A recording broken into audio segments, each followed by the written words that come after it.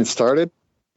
No, this is it. Wait, do a vape hit before you start and get all juiced up.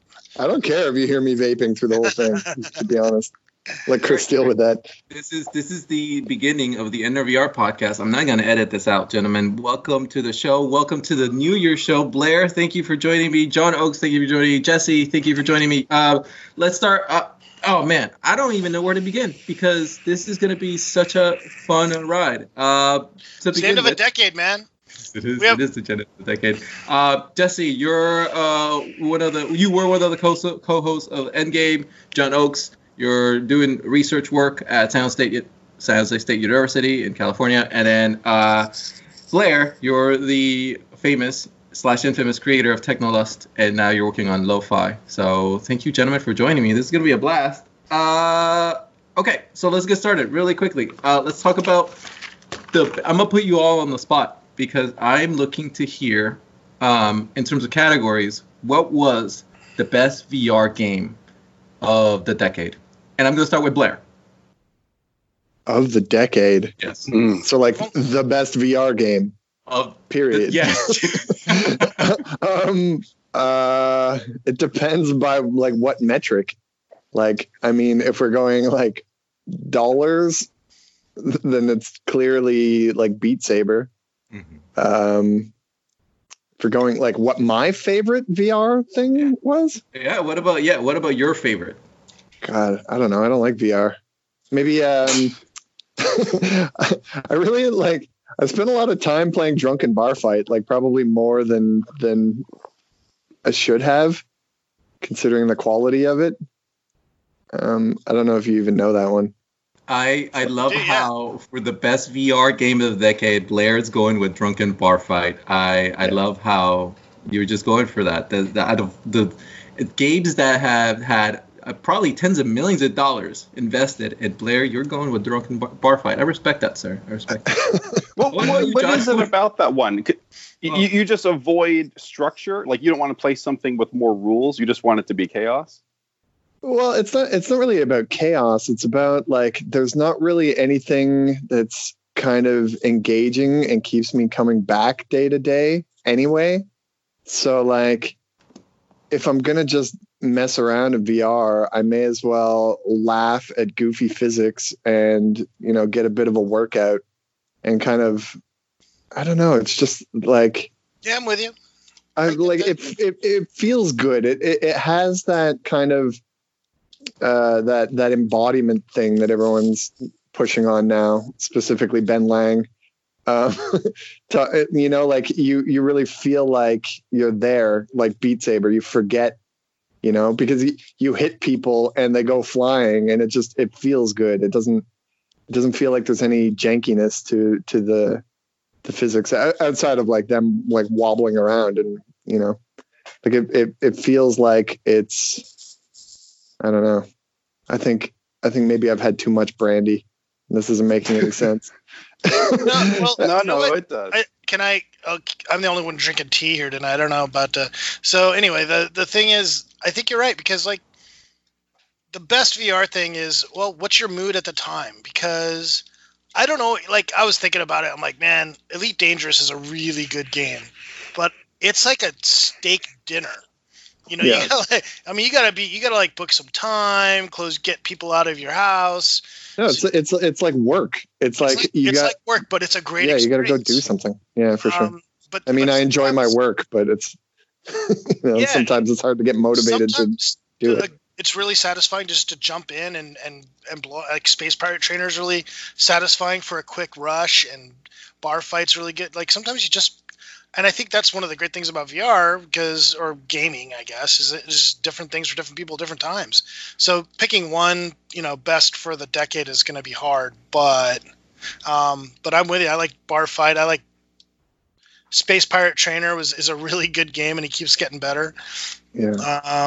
But it was something that I really enjoyed, and it had what I wanted, where it kept me coming back. But it just kind of like petered out at the end. Was oh my god, what's it even called? It was a Rift launch title. Lone Echo? No, Farland. Farland was Farlands? good. Yeah. That's like Yeah, No Man's Sky easy mode. yeah. Oh, is the that the one where co-op you- game with the robots? No, No. it's where you go around and you're taking pictures of animals and aliens and stuff. Oh. I Yeah, think like- I depleted the whole thing. I took a picture of I went back there every day, and Yeah. you investigate all the little planets, and you just sort of doing the same thing over and over again. But I did go back until I finished it. Yeah, it gave you a reason to come back, right? It was like you had new research to do. They had really cool mechanics that nobody's done still to this day, where like you have to copy the vocalizations of these aliens, and Yeah. it was cool. Like it had really great ideas to get you to come back, like a reason to come back tomorrow, as opposed to just like plowing through the whole thing in one sitting. It wouldn't let you do that. So like And I put a lot of time into that, whereas like most VR doesn't hold my interest or like get me motivated to put the headset back on. I think the theme went a long way too, because it felt like there was like postcards and stuff, and it felt like you were taking a trip to some place, and you would come back home, and then you would dip in, and I don't know, there's something about it that sort of the story of it worked. Yeah, and the budget was huge too. It was like, Oh, really? yeah, it was like, it was one of the only kind of Oculus Studios games. I think it was Ruben's thing. And it was one of the main guys like was really gung ho about it, and it's got like a huge list of credits. Like they had like 100 people working on it. Wow. Yeah. I completely like forgotten this. about it until you mentioned it. So I didn't know this that's game the existed. problem. It's totally fair. This is a problem with VR in general. Is that like everyone gets really excited about a thing, it comes out, but like nothing has any lasting power outside of these kind of like arcade games. Like when was the last time you heard someone talk about Asgard's Wrath or even like Boneworks? It's like that was like last week.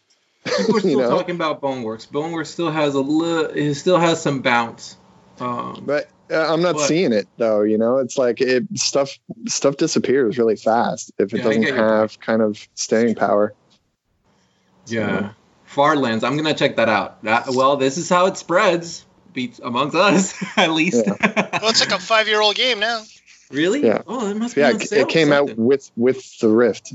I think it's free. I think it came with the Rift. Oh, okay. Well, I'm gonna check it out. It sounds dope. I got me some games to play to hold me over until I play Half-Life Alyx, which I might as well just get to. What are your expectations? Wait, what about everybody else? What about everybody else's? Well, you're right. best You're right. game? You know what? I'll get it out of the way. Yes, please. I apologize. I am a little bit stoned. So that is okay. This podcast is going to be a roller coaster, gentlemen. But yes, John and Jesse, please tell me your thoughts about your best VR game of the decade. go ahead, John. Well, it's a toss up on my mood because I like the big games, right? So I like No Man's Sky, I like Elite Dangerous. I think I got to go with Elite Dangerous because they're just trying to do so much so seriously. I got to give them that, and it's a beautiful game. It's just not for everybody, right? It's like it's a sim. If you like flight sims, you're gonna like Elite Dangerous. But I think I got into that too early, and I couldn't figure it out. There was like oh there yeah, was no it's a huge learning tutorial, curve. and I was like, I couldn't even figure out how like I would get in orbit around a planet, and then I was like stuck. It's the And I'm Eve like, great. online of VR, right? Yeah. I mean, it's like if you don't know somebody who knows how to play, good luck figuring it out, because it's not friendly. They're trying to make it better, but man, it's tough. And then the other thing I gotta say, VR chat. That's gotta be it, man. That's VR chat has kept VR alive. So. What's your primary use? Is it social, or do you do games in there? What do you do? Yeah, both. I mean, social probably for me mostly just jumping in, see where people are at, and then exploring a new world. And then the interactive stuff that people have created is pretty amazing. So yeah, and there's millions of people playing it, right? So I don't know what it is right now, but I'm gonna look up. But I don't know why, but I have like no interest in social VR at all.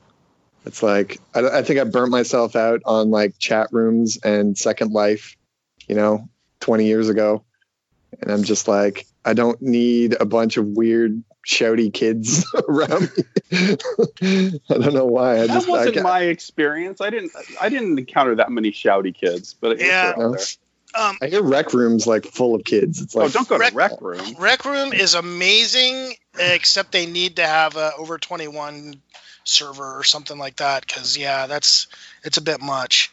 But right now here's the thing. I don't know the thing about VR chat. How many of these people are in VR? I don't know. But there's 9,600 people in VR chat right now. It's pretty good. I don't know how they're going to make money, but it's pretty good reaction. They had 30,000 people in there. I'm going to say 10% of those people are actually in VR, but oh, really? I didn't realize it was that low.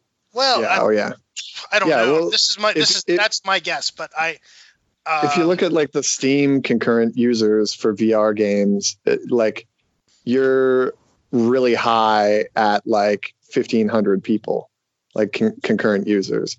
So if you're assuming that like VR chat is actually one of the biggest games, then it's less than 10% of the players. Of VR, yeah, you can look there, but I don't know if it'll split it into showing who's in VR and who's not. Blair, let me ask you this just really quickly. Would you play VR chat? Would you go in VR chat if it was with your friends, like with other people, like us? Like, would you come along with us in VR chat, or would you just leave it for the meetups and the real life thing? Like, yeah, well, like not really. Like we have that option, right? We could have done that today. I don't really want to sit there in the headset for 2 hours when we can just, talk like this. Like the only difference is like an extra kind of abstraction layer of BS. I got the headset. I got my hands are full. I can't drink. I can't vape. I can't, like Ugandan knuckles might show up and annoy us. It's like that doesn't sound fun to me. But I'm a crusty old man, so I don't know. I'm not the guy to ask. I know. That's a good. Yeah, I see that. All right. So, John, sorry for interrupting. So your best games of the decade came down to VR chat, and was it Asgard's Wrath? No, Elite Dangerous. Elite Dangerous. I have a good friend named Adam. He loves Elite Dangerous. Shout out to Adam. He tells me stories about people who do really seemingly amazing things in that game. Yeah. Where like they, and it feels like real life, where they're dealing and negotiating with other people out in that solar system or whatever galactic system that they're playing in. It's kind of nuts. I want that times 1,000. Like, we'll get there. When that's there, oh my god! I mean, and you're right, we are gonna get there, but it's just a matter of time. So that's something that I'm really wanting for VR is that kind of like, it's not even, I wouldn't even call it sandbox stuff. It's like emergent gameplay kind of, like I was a big Ultima Online guy when it came out, and it was like they had all these systems in place, so it's basically like a sandbox MMO, but all the best stuff that happened was just like players being pricks to each other and like people doing things that like they were allowed to do, but it wasn't really the core gameplay. It was like, I was afraid to leave town if I was carrying something expensive because I might get like ganked in the woods or something, or like there was real kind of consequences, and I don't know, it just felt more like a persistent world. Now it's either it's too complicated, like Elite Dangerous, or it's like too like soft, like there's no real fear of anything. Like if you played a VR MMO, I doubt there's PvP at all. And if there is, there's no real consequences, right? It's like you die and you have to respawn somewhere and come back. It's like that's not fun for me. Yeah. Right now, developers, and I have a lot of sympathy for them. They don't want to turn people off. They're trying to pull them in so that what they do is they end up making things really easy, really friendly, really safe. And I mean, I get that. That's like not, that's not happening not even in VR, right? Like you need to do that. Like a new MMO that comes out doesn't have like that kind of system in it because it's. But like at the same time, I want for VR like what the holodeck is in Star Trek, right? There's no fail states. You're not going to get hurt. You're not going to die. You're not going to get frustrated. You never see like Riker walk out and flip a table, or like anyone looking for a walkthrough to their holodeck program, right? It's like, did you ever watch Star Trek? Shit was always going wrong in the holodeck. Yeah, shit was going wrong in the holodeck, but that wasn't by design, right? It was like, yeah, there were problems. Or maybe that's emergent gameplay when Moriarty comes to life or whatever. Right, exactly. Or you're creating doppelgangers in there to live out your fantasies with. You mentioned so a thing I've been getting more and more into this past year is AI and deep learning and all that stuff. And I'm not good at it yet, but I can kind of see where it could go. And I think that's a big the AI and VR thing. There's at some point there's going to be an intersection point. Well, for everything with AI, but where the metaverse is going to get created by AIs, and we're just going to go visit it. There's going to be that's how we're going to keep things alive and interesting. I think is. So we can have those holodeck moments where the AI starts doing something crazy, like taking over your game or something, and you got to fight it. That'd be awesome. Now that I think about it, though, I think like the only reason that I'm still really into VR and passionate about it is that I can create in it. It's like I enjoy building a world and kind of like letting people step into my dreams. I think I'm not really. Maybe I'm just not into playing other people's stuff. Like I don't know about like an AI's version of what I would like. I don't know. I guess in 20 years when AI is really good, maybe it'll surprise me. I have a follow-up question for you in terms of like where are you drawing inspiration? But before we go there, Blair, I'm writing that down and I'm going to ask Jesse, what has been your favorite game of the decade, sir? I mean, that's really hard. The game I play every day is Beat Saber. Like I've been playing that for hundreds of hours or however long. But since that's boring and everyone's played Beat Saber, my two other games would be In Death and Compound. There was sort of like these roguelikes where you just do a run with like a bow and arrow, or Compound is more like Doom, like one of those old school games. You just go through a bunch of rooms, fight some monsters.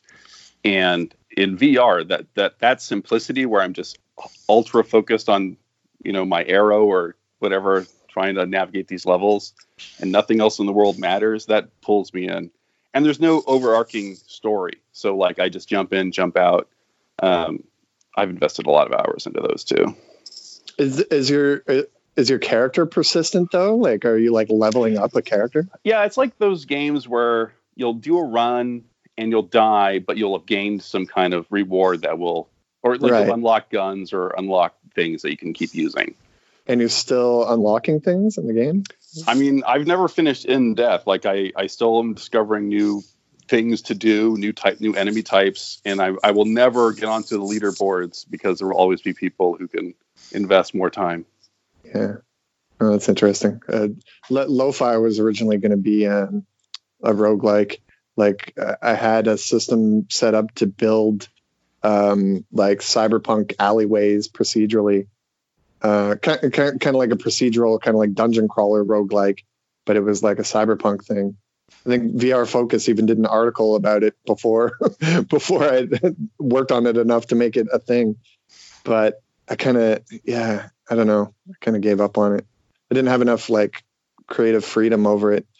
Oh. But I can see why that kind of thing would work.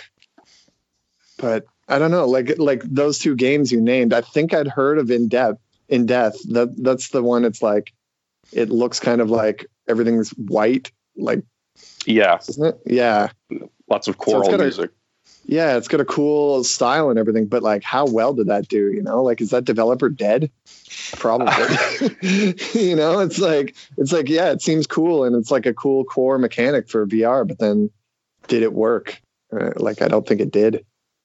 Well, Compound, I don't know how well it's doing, but I think it's just like one guy. Like, I don't. Oh, that's the 8-bit one, right? It's like, it looks like Doom. Yeah. And it works really well, and it's been successful for me. So, like, as long as one dude can shit out a nugget, I'm down. For sure. And I think that one did okay. I think that one's still, like, people still dig that.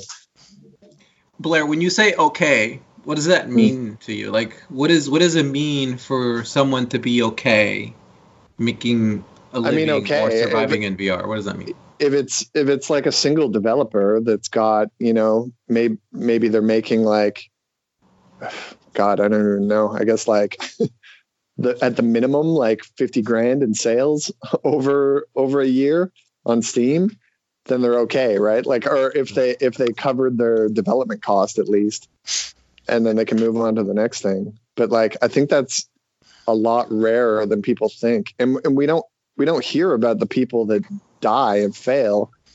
Like you might be enjoying the game and still playing it to this day, but you're never going to hear from them because they're like sad. They're ashamed, you know. It's like they spent their like 2 years and their mortgaged their house to build a VR thing, thinking they were going to be rich, and like maybe they didn't survive, you know. And I think there's a lot more of that happening than people realize. You know? Mm-hmm.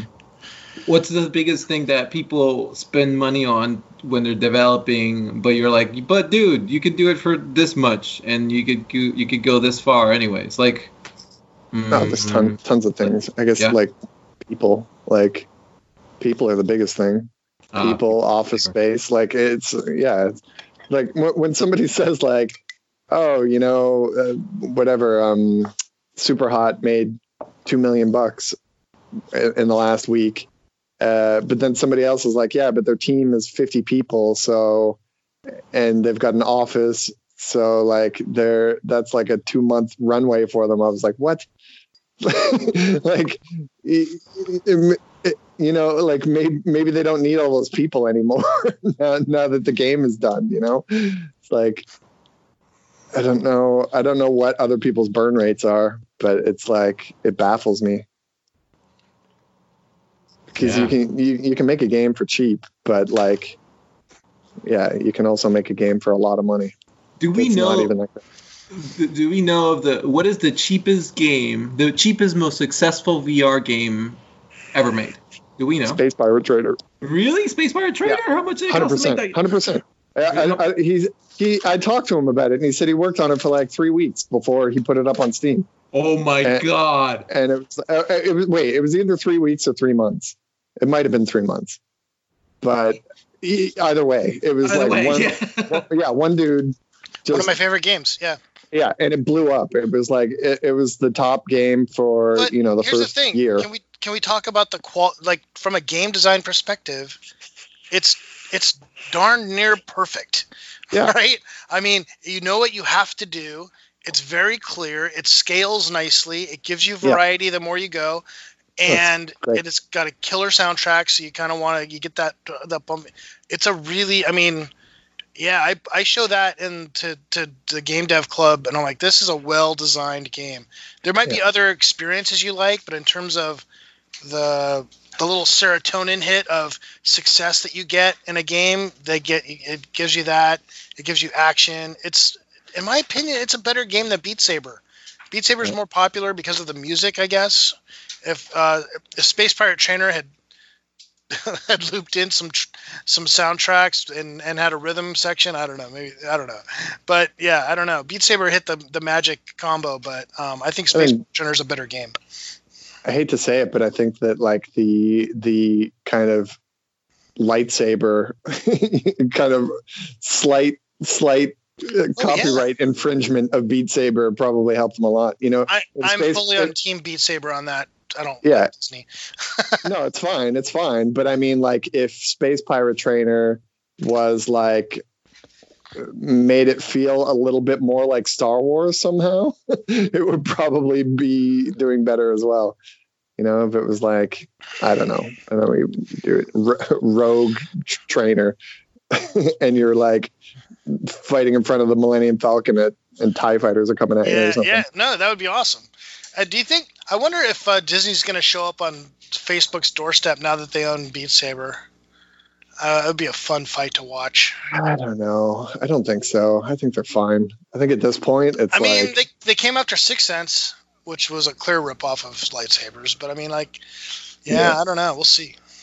They went after Sixth Sense, really, and back in the day, when they were still. They were demoing at E3, right? Yeah, they were demoing a really cool like Jedi train, like with in the first Star Wars, Luke's fighting the drone and shooting laser bolts at you. They did that. It was a really good experience, and they used the haptics and their controllers. It was awesome, and they got shut down. Yeah. What are some companies that didn't make it through the decade that are notable, that are worth noting? Did Sixth Sense make it through the decade, gentlemen? Yeah. Okay, they made it. Okay, so they're good. They're still around. But not in the way that not in VR. Not in VR. Not specifically in VR. They have their magnetic tracking is good for like enterprise medical stuff, but they're out of consumer. They don't do anything for consumers. Okay. Yeah, maybe they'll come back, but I doubt it. I mean, why would they? I don't know. It'd be hilarious if they tried. But no, they did well. They made millions and millions of dollars doing enterprise stuff in the medical industry. Yeah, well, there's definitely money there. So good luck to them on that. Yeah, right. We should definitely at some point in the show or do an obituary section for like the companies that didn't make it. But moving along. What about HTC?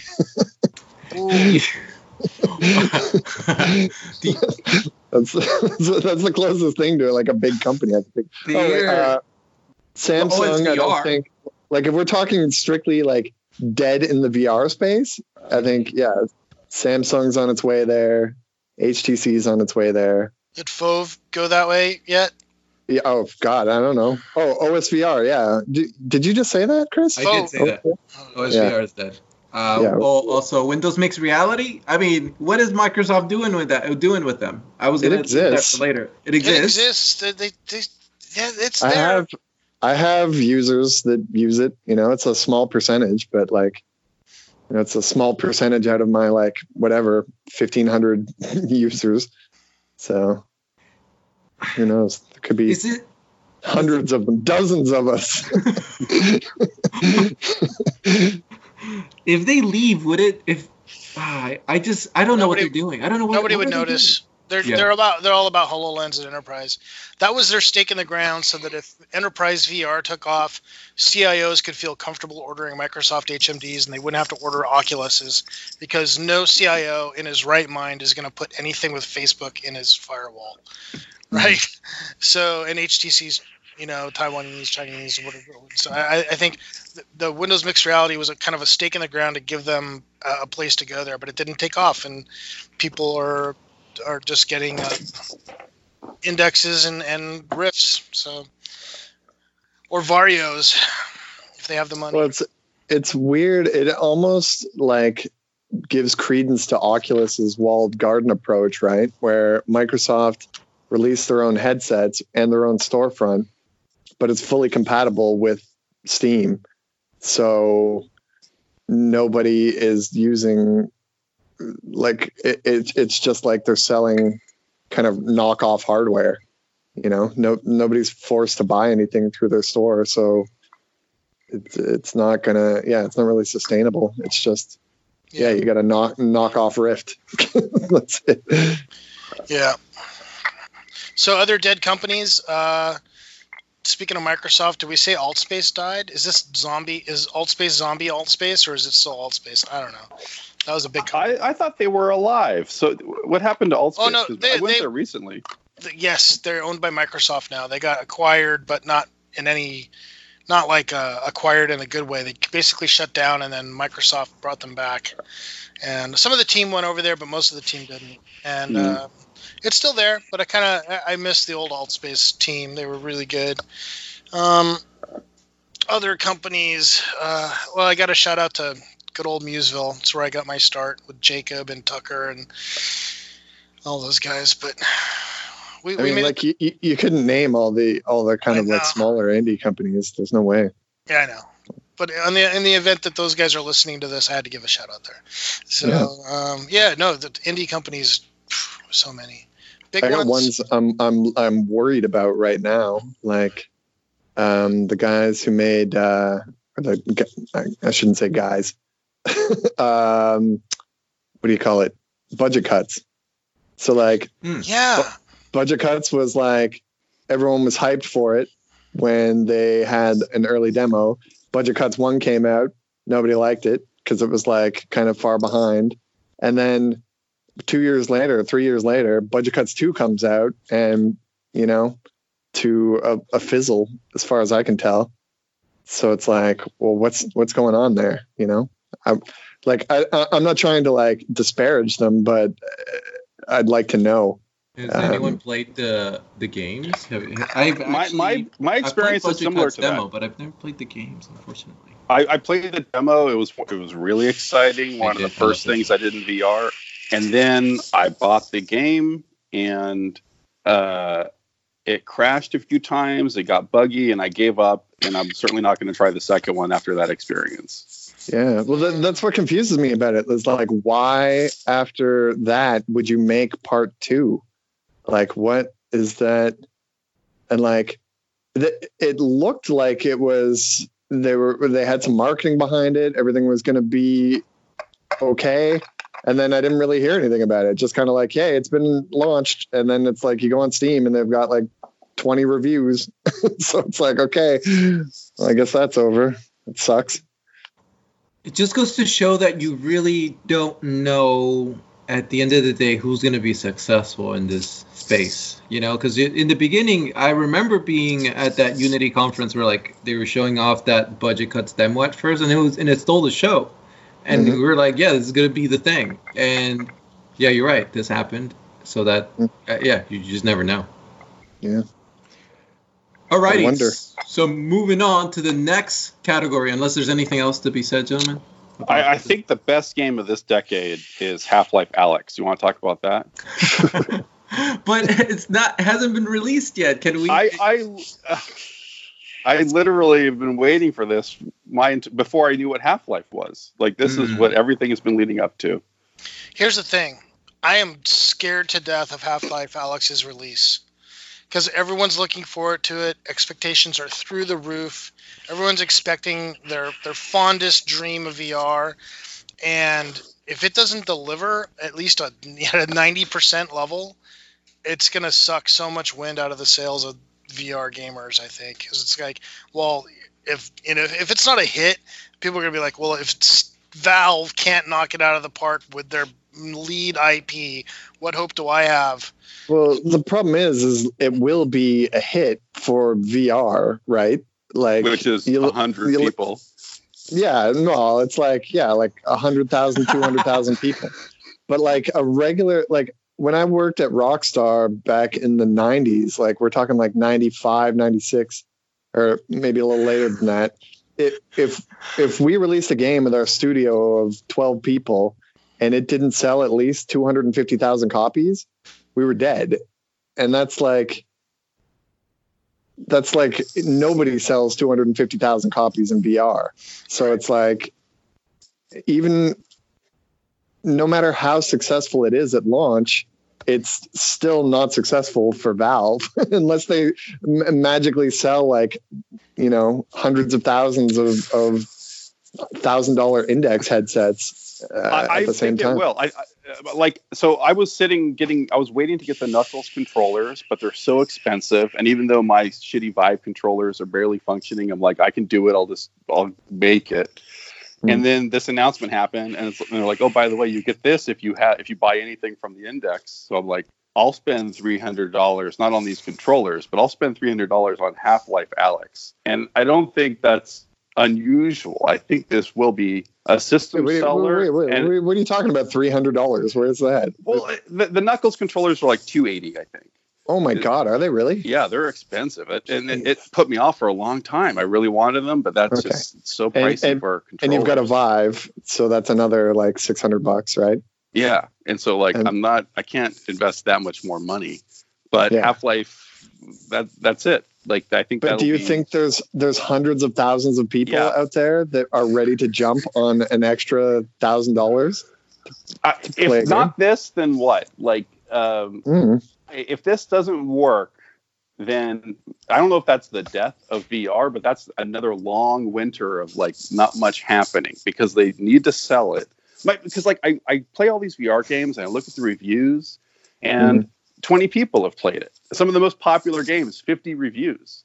Yeah. And then I'll go back to an old 2D game and it's like, 100,000 people have reviewed this. No one's playing VR. We need to sell some VR.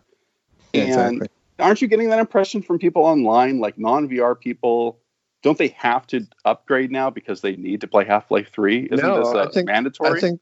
I think non-VR people are non-VR people. They're like they played it and got sick, or don't care and can't afford it, or like, I'm really worried about that. Like there's just there's the fact that like I'm 40. Well, how old am I? 41, and I barely remember playing Half-Life. I remember it being good. But like I'm old and I don't remember playing it, so it's like, do people even know? Do they care? They know that they should care, but do they actually care? My 18-year-old son is aware that Half-Life exists, and to him, it is like black and white episodes of Gilligan's Island or something. Right. And is he gonna get like a summer job so that he can get $1,000 headset to play it? No. No. I mean, he's lucky he's got you. Yeah. I was gonna say he's drowning, and he was wearing Oculus Connect T-shirts to school years before people knew who Oculus was. So yeah, he's a different kid. When my daughter draws a picture of me, she's 6. I have the O on my shirt in every picture she draws of me because I have all the swag. Ridiculous. Yeah, so I don't know about Half-Life though. Like.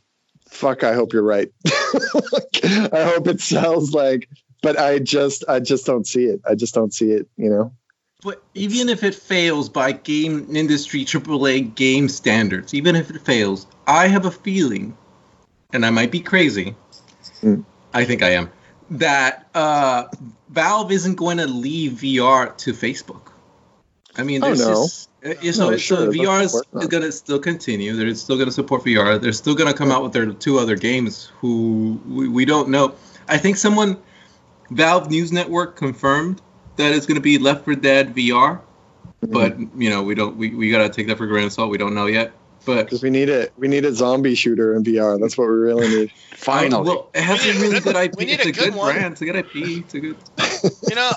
Everybody likes Arizona Sunshine, and it's all right. But we need a good zombie shooter with some story and some heft to it.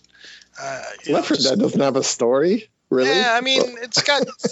Well, it does. It has it's like dynamic. A movie. It's like an hour-long little story. Yeah, that's right. But it's like, I wouldn't really call that story. Yeah, that's sure. Okay. That's all the story I need. Yeah. And we're getting doesn't Arizona Sunshine have more story than that? I think it does. It's like a linear narrative, right? I haven't even played it. I don't know. It's fine, but it's not this. Like, there's a certain quality. There's a Valve standard. Like similar to Pixar, they'll put like a certain polish on it that's a little something special, and that's maybe what we want. Yeah, I hope so.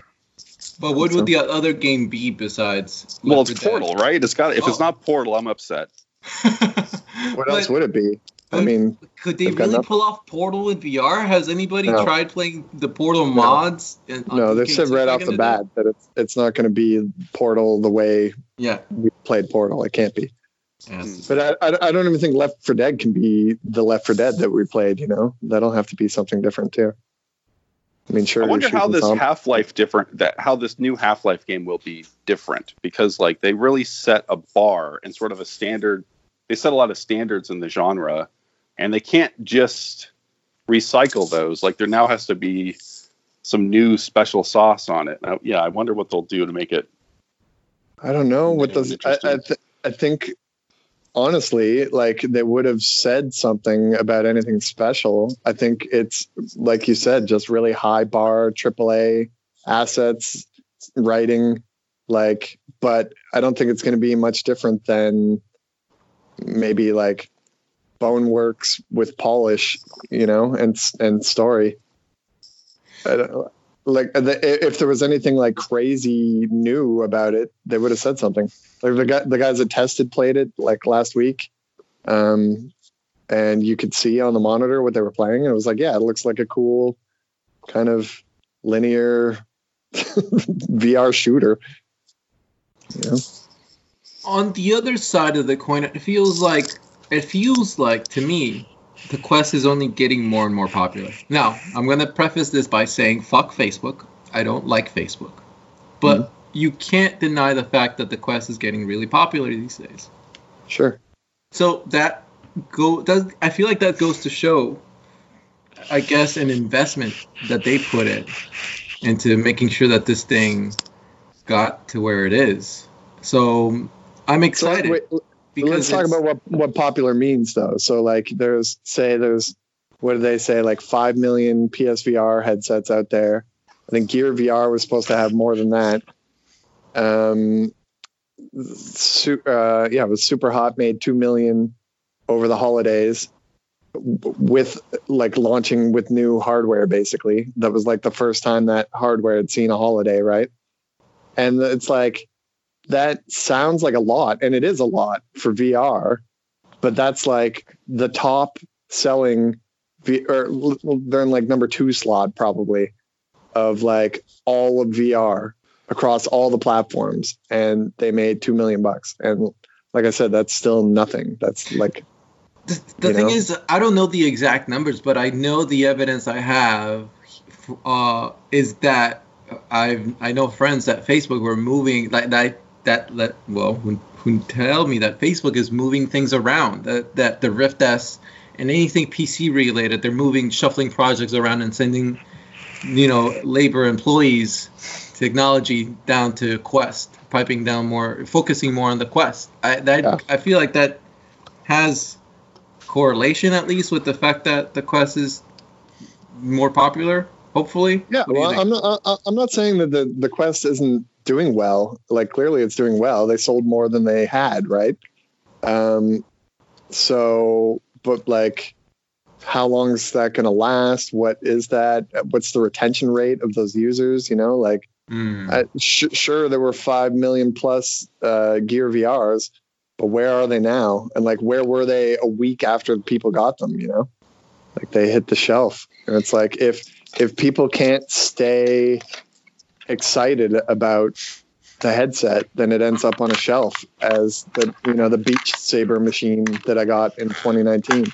Let me follow up with that, because I want to know if you guys have had any experience showing off VR to your families over the holidays. And if you did, what did you show them and what were their reactions? I mean, my close family, like my daughter plays VR all the time. She was playing Job Simulator tonight, being a mechanic. My wife likes Beat Saber and boxing. But like, if I bring it to a friend's house, like I brought the Quest over to my buddy's place a couple weeks ago, and he's like a huge gamer. He's got like PS4 and Xbox and like plays everything. And I was like, okay, yeah, you got to check out this Quest thing. Here's Pistol Whip. And he played 2 rounds of Pistol Whip. He's like, oh yeah, that's pretty cool. That'd be good in like an arcade or something. And then like never asked about it again. So it's like, I don't know, man. I think we're circle jerking a lot sometimes. There's people that really like VR, but like it doesn't really correlate with just gamers in general or like kids in general. I think kids are probably your best bet. So you think all us VR guys are making VR games for people who like VR, and we're just blind to what non-VR fanatics want out of VR? I don't think it's what they want. It's whether they care or not. You know, Yeah. I just don't think people care.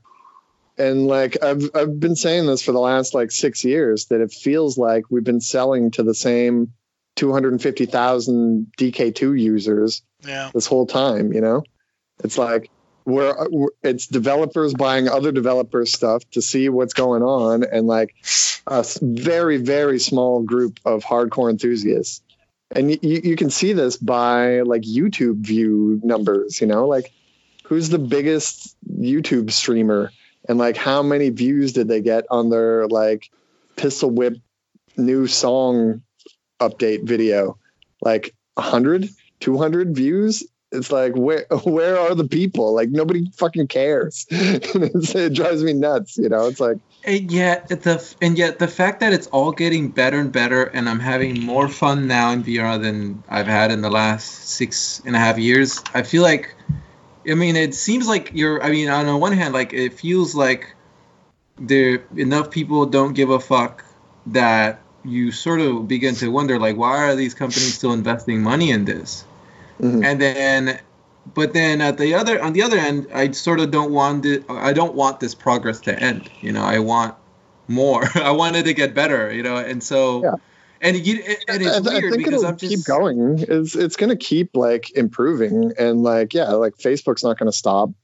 Valve's probably not going to stop, but it's like what, like it might just be a niche thing, like until there's some amazing new hardware that's like glasses that you slip on, and it's, you know, there's a big enough library of compelling content that people care. Like right now, it's just a very niche thing. It's like, I don't know how long this can last. Like say we're in the like homebrew computer club era of VR. Like, I don't know. I feel like that was a shorter time period in the 70s for the computer than it is now for VR. So I don't know what that tail looks like. I don't know what it's going to take for, or if it will ever be mass adopted in its current iteration, you know? Like I can't see my wife putting on a headset at work or like even caring to come home and like watch a movie in it or something, you know? It's not, the technology is just not really there yet for anyone outside of hardcore enthusiasts and crazy kids. So let me ask you this: if VR doesn't become mass adopted in 10 years, and it's still this niche thing that maybe like 50 million people, you know, at most 50 million people are doing, then would you still see yourself doing VR, Blair, or are you gonna jump on and do more exciting? I'm doing it with the 250,000 people. I do it because I like it, right? Like I said, I enjoy building it. I enjoy the idea of it. But like that said, I don't really enjoy playing it that often, you know? Like if I didn't get this hardware from the companies, I wouldn't have bought an Index. There's no fucking way. That's too expensive. You know, I wouldn't have bought I don't even know if I'd buy like a Quest. Like it's not, it's just not something that the average person is going to be doing all the time to make it worth the money. I'm sorry, I'm so depressing, good point guys. there. Maybe I need more brandy. No, look, this is what this means. This means. This means that we get more VR to ourselves. Fuck everyone else. Let's fucking party. Enjoy what we have, fellas. That's what 2020 and the rest of the decade means. Look, I'm not worried. It's going to be fine. We're going to be fine, Blair. Drink more, gentlemen. Drink more. Smoke more weed. 2019 is coming to an end, and I have more questions to go. So John, or Jesse, didn't I have another question that I was following up just now? And then, let's see, we were just doing a question just now. I don't think so. We weren't doing a question? The last thing I talked about was Half-Life Alyx. Okay, so let's just... I'm gonna be quiet for like 4 minutes while I go in and get more brandy. Okay. What about the best VR implementation of an arcade in this decade, gentlemen? I'm gonna nominate the treadmill that you walk, the Infinideck, for the best VR implementation for potential arcade of the decade. I don't think they ever made it to arcades, actually. So you never played it at an arcade? No, I don't think they were able to put it in arcade, right, John? I don't think they were ever at that point where you can put the Infinideck in an arcade. I know they were in the movie Ready Player One, but I think that the two options for the decade are Sandbox VR and Void, I would think. Yeah. At this point, yeah. Yeah. God, remember Ready Player One? It's funny that we're talking about VR in the decade, and that movie was such a disappointment that we don't even give a shit. That should have been the VR. That should have sold systems. I was hoping that was going to be the next Avatar, like James Cameron's Avatar. Yeah, and we're all like, I want to go to Pandora. Let's all go to Pandora together. We're all going to go buy a headset. Didn't happen. Yeah. Maybe people just need more money. People need to get paid more so that they can afford VR.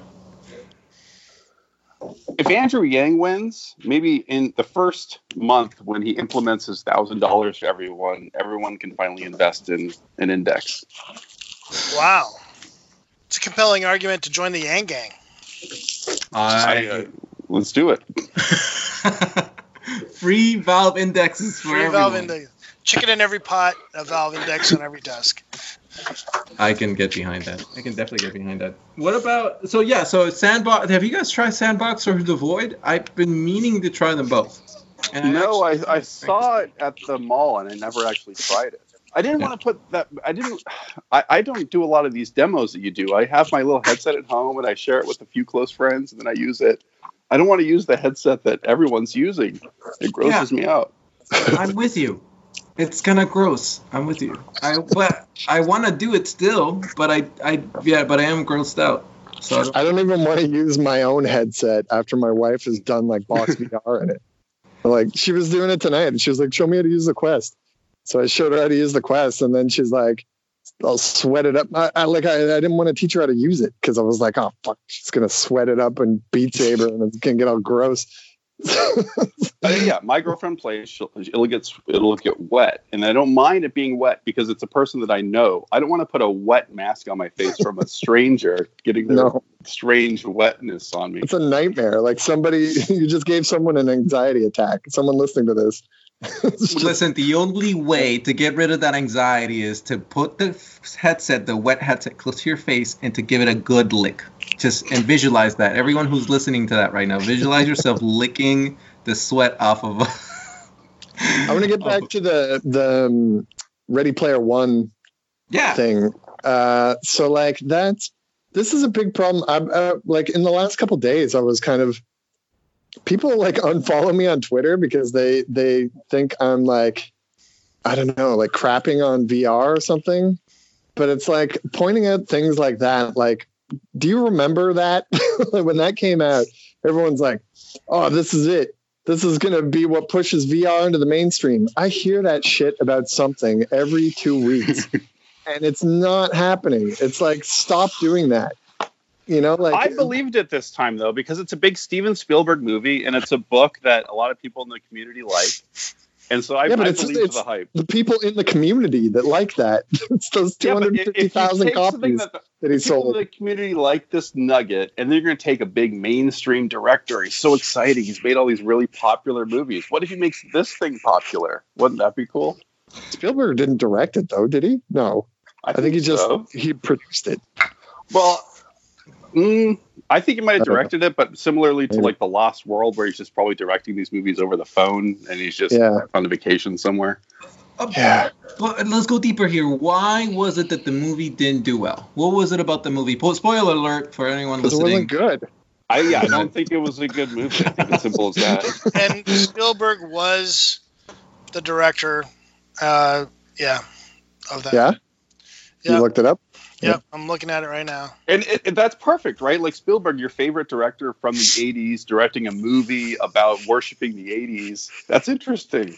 Yeah. Yeah. Or from Nostalgia Fest It was pretty good. The shout outs, and they got a ton of IP in there. You know, to put that Most in a of it movie. was from the 90s, though. They like shifted the whole book ahead a decade for the movie. Yeah, It yeah. was like all 90s stuff. And I was like, okay, well, that's not me anymore. Personally, I was really offended that they didn't put the Tomb of Horrors in there because I know that, you know, I played that dungeon. It's a killer, and I would have liked to see it on the screen. All of it. The problem is that movie or the book isn't really suited to adaptation. It's No. like it's the same with like 1984, right? Like most of that book took place inside a character's head, Yeah. doing really mundane things, but that are just exciting mentally. They're not exciting visually. Like playing Joust against death is not. It's an exciting visual for about a second, but it's not. It doesn't make a good movie. So what do you? So So thinking of, okay, Blair, this is right in your wheelhouse. What do you think about them making Neuromancer?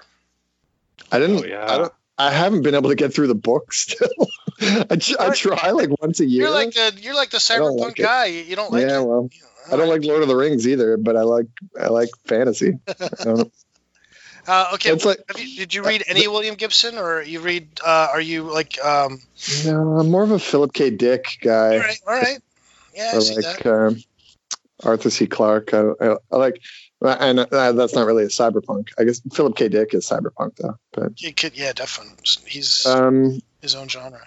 but I'm more into like the cinematic aspects of cyberpunk. You know, like I played a lot of pen and paper cyberpunk stuff. I like All right. RoboCop and like Blade Runner and like Total Recall. Like I'm into that kind of like 80s cyberpunk aesthetic more Did you than. play Shadowrun, or did you play? Oh yeah, I played the shit out of Shadowrun. I played. Nice. I played Shadowrun pen and paper. I played all of the PC games all the way through.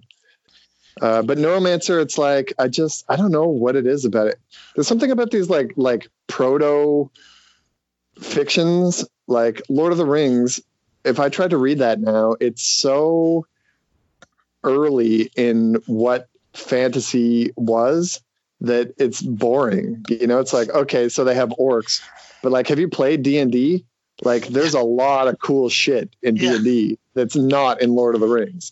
Oh, And it's the same with Neuromancer. It's like, yeah, okay, but like we've pushed these ideas way further now and there's way cooler stuff going on.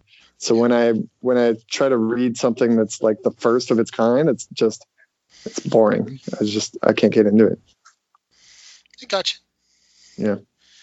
Well, I feel bad. I feel like a hack because I haven't read the book, but I swear to God, I've tried. No. So here's the thing. Feel better because if it's actually probably to your credit, since you're doing a cyberpunk themed thing, if you'd read all that stuff and immersed yourself in it, it would bias your creativity because you can create something new. So you're kind of I try to avoid anything while I'm actually working on something. Like I don't, like I didn't watch Altered Carbon. I don't want to get into something because it'll either piss me off that I didn't come up with something and then I'll try to rip it off, or I'll feel like it'll just look like a rip off of something. Like, yeah, I don't want anything like that to influence me while I'm working. Yeah. Very cool. Well, gentlemen, I want to continue this list of categories. We have a long list to go. I mean, we're gonna have, it's gonna be the whole night. But look, the next one coming up is gonna be. I'm just kidding. It's gonna be the best VR experience is not a game in this decade. What is that in your hearts, in your minds? What would that be? And let's start with Jesse. Jesse, what has been the best VR experience of this decade? Not a game. That's not a game.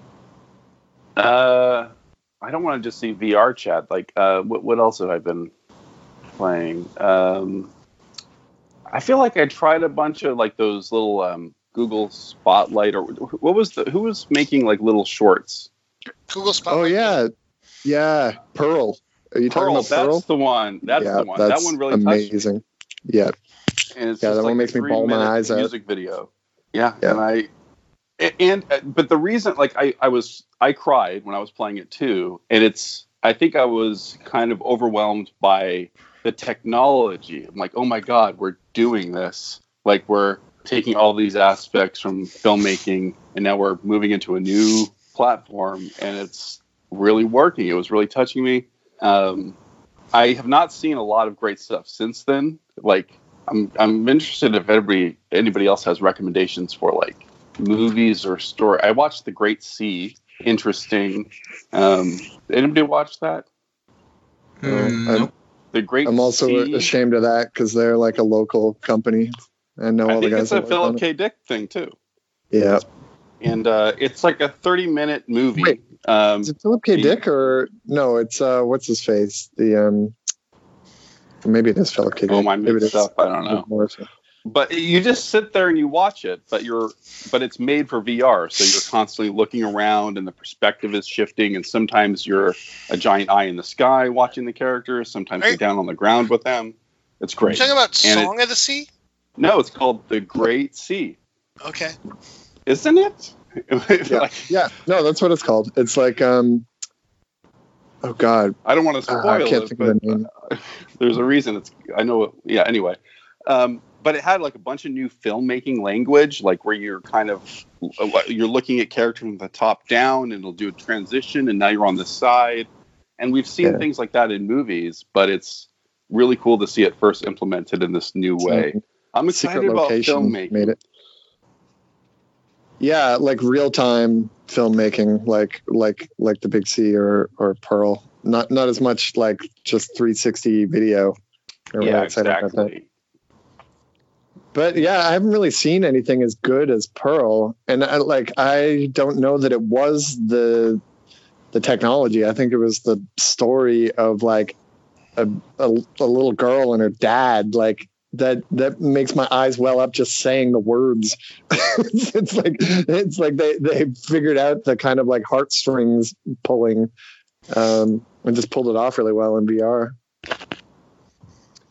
I showed it to some people and they weren't as impressed as I was. That's why I thought I was impressed with the technology. It just didn't seem to touch others. Because They've you got were hearts of stone. No, I think it's because they were never unaware of you being in the room with them.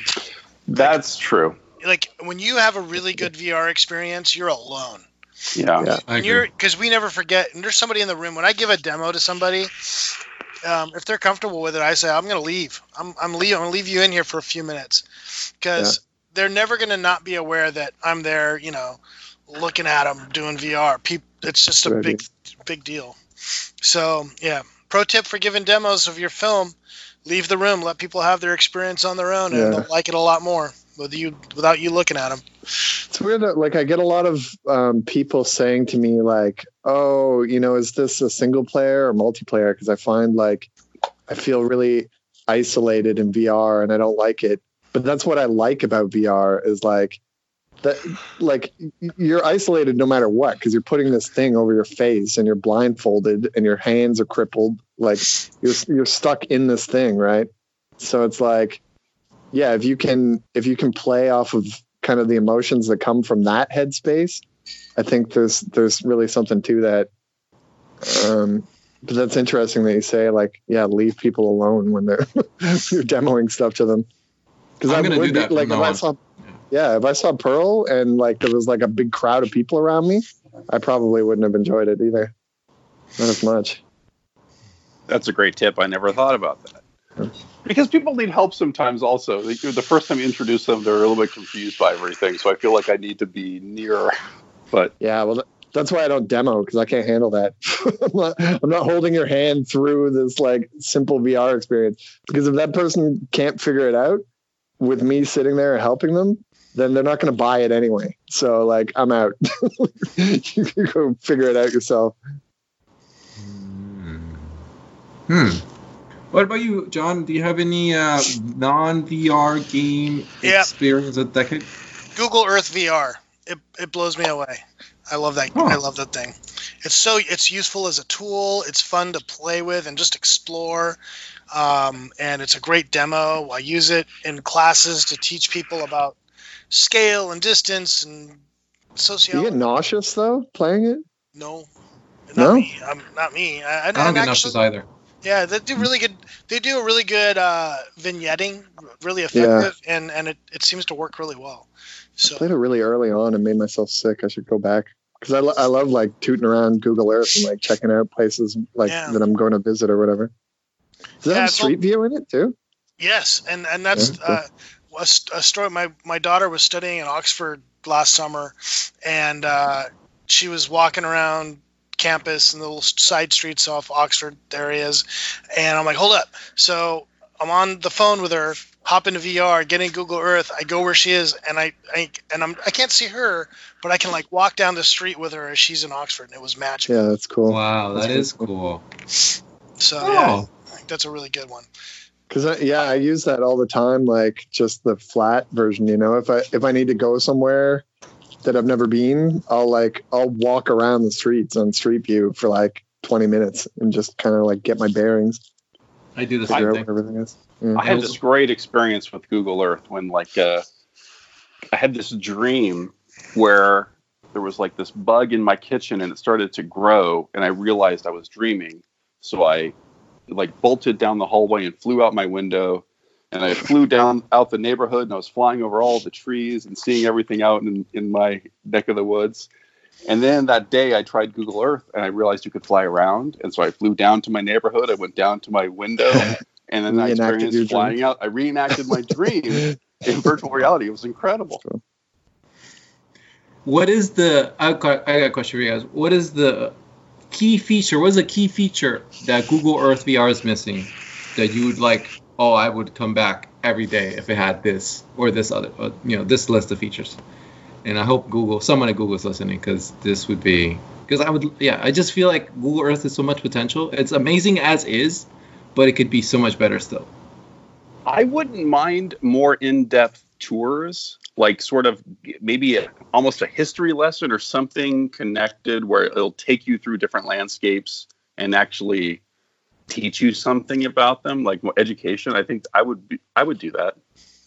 More like a deeper time machine function. Like you can pull it back like 2,000 years and it would do like a recreation of what things look like. That would be cool. Yeah, I'd like that, like something like that. Like, I'm always really interested to see like really old photos of my city. And it's like, when it first started out and it's like Wild West looking and everything. It would be cool if somebody went in there and kind of like built like back in time what things looked like, even if it was just kind of like rudimentary, right? But like, you could fake satellite imagery and stuff. That would be dope. I keep saying the Assassin's Creed maps, they make all these like really detailed maps. I mean, I remember playing a few of them a few years ago, and I just remember thinking to myself constantly, I can't get that thought out of my head of like, I'd love to revisit those worlds. There's so many good maps that they made that I'd love to go back and visit. What about John? What about you? Do you have any features for Google Earth VR that you'd like to see them implement? Overlays, multiplayer, and the ability to annotate and save. There's a file format. We won't get into it, but basically there's a standard format you can use on maps to like create and save overlays. And that would be awesome.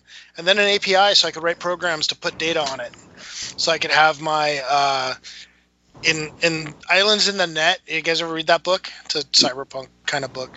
There's this cool app they have. It's like a VR Earth, and it's like real time, and you can have data overlays and tell what's going on. I always wanted that, so I want that in Google Earth. So API, overlays, multiplayer. Make it happen, Google. That's all I want. Yeah, I'd love that. I want to, before I ask you as another question about experiences, games, things of the decade, I have a random question I want to pop in. And I'll start this one with Blair. Blair, if you were the CEO of HTC right now and for the next 5 years, what would you do to keep HTC in the VR game alive? Oh my God. Get out of I don't care. Game. Yeah, I don't care. That's not, no, I don't even want to think about that. I got my own problems. You're out. He's out of that question. Yeah, dude, tag me in, Blair. Tag me in. Yeah, go, John. Cher Wang, get out of VR. Just pull out completely. You're not winning. You're going to ruin your company trying to do it. And all I have, a soft spot in my heart for the Vive, man. It's a great device, but Cosmos ain't gonna do it. It's just, there's no way to win. There's no way to win here. So just pull back and come back later when the industry's a little more settled. They have some interesting ideas with like Viveport. Well, I don't think I've signed an NDA with them yet. No, I don't think I have. So like they have like it's kind of like a Stadia subscription service. They launched that. Nobody cares. Yeah. No, I know, but like it would be a good idea if the market was about 100 times as big as it is right now, and it's not. So they had their moment, and I don't know. There's some really good people over there too, but since the Cosmos shipped, I don't think it's ever going to catch on. They're not going to get their money out of it, and they got other problems. So consolidate. I don't know. Maybe go enterprise. They're big in. You know what? That's the U.S. market, though. Maybe they're bigger in China than I understand. Maybe they're selling way more Cosmoses in China, and that's what they care about. And if so, then I can shut up because I don't know anything about that side of their business. Just talking about the U.S. I really doubt they're selling a ton of Cosmoses in China. I know, but I really don't know. So maybe there's something there I don't know. Like I can see them still selling Vives in China, but yeah, I have no idea. It's hard to gauge because nobody's making sales on Viveport, and Steam doesn't sell to China, right? Yeah. So yeah, there's no way to tell. Nobody's making money on software. So I don't understand why they did the Cosmos and just not stick with the Vive. Maybe it was a licensing issue with Valve somehow that they wanted to get away from. I'm not sure. I think they just thought it was the next step doing Inside Out, right? Yeah. But they didn't do it right. Nope. It's hard. So, it's really hard. Yeah, it is hard. It's super hard. So, thank you for the advice, John. We wish you luck, HTC, and the new year. Nothing but love, but to all of you guys that are working hard out there for that company pushing VR, regardless of whether it succeeds or not. I think you're still pushing VR, so good luck out there. I going back to sort of this idea of boom bust and the volatility / roller coaster nature of the VR industry. What has been sort of a hyped trend of the biggest hyped trend of the decade? And I want to throw my 2 cents really quickly. One of the biggest hyped up things of the decade that has to do with VR, I think, was blockchain. There was a lot of there was this for a while. It seemed like, especially when that 2017 Bitcoin thing just went nuts. I think there was a lot of talk of combining VR with blockchain, and now it all feels like it's fizzled out. I think I nominate that for the biggest hyped up trend VR related of the decade. What about you guys? What does that mean, combining the blockchain and VR? What does that mean practically? Virtual economies, I think. Trying to create social... Hi-Fi Coin. Yeah. What's that? Oh my God. What's that one where they did the auction for the land? Which is like the one thing you get for free in a virtual... Decentraland. They raised $33 million. Yeah. Whoa. Oh my God. Over fake land. And I'm guilty here too. Chris knows I still have an idea for a blockchain-based asset management for VR, and I was serious about it, and I still am. But the thing that kills you is none of these things scale. It's like it's anti-scale, and it's like so.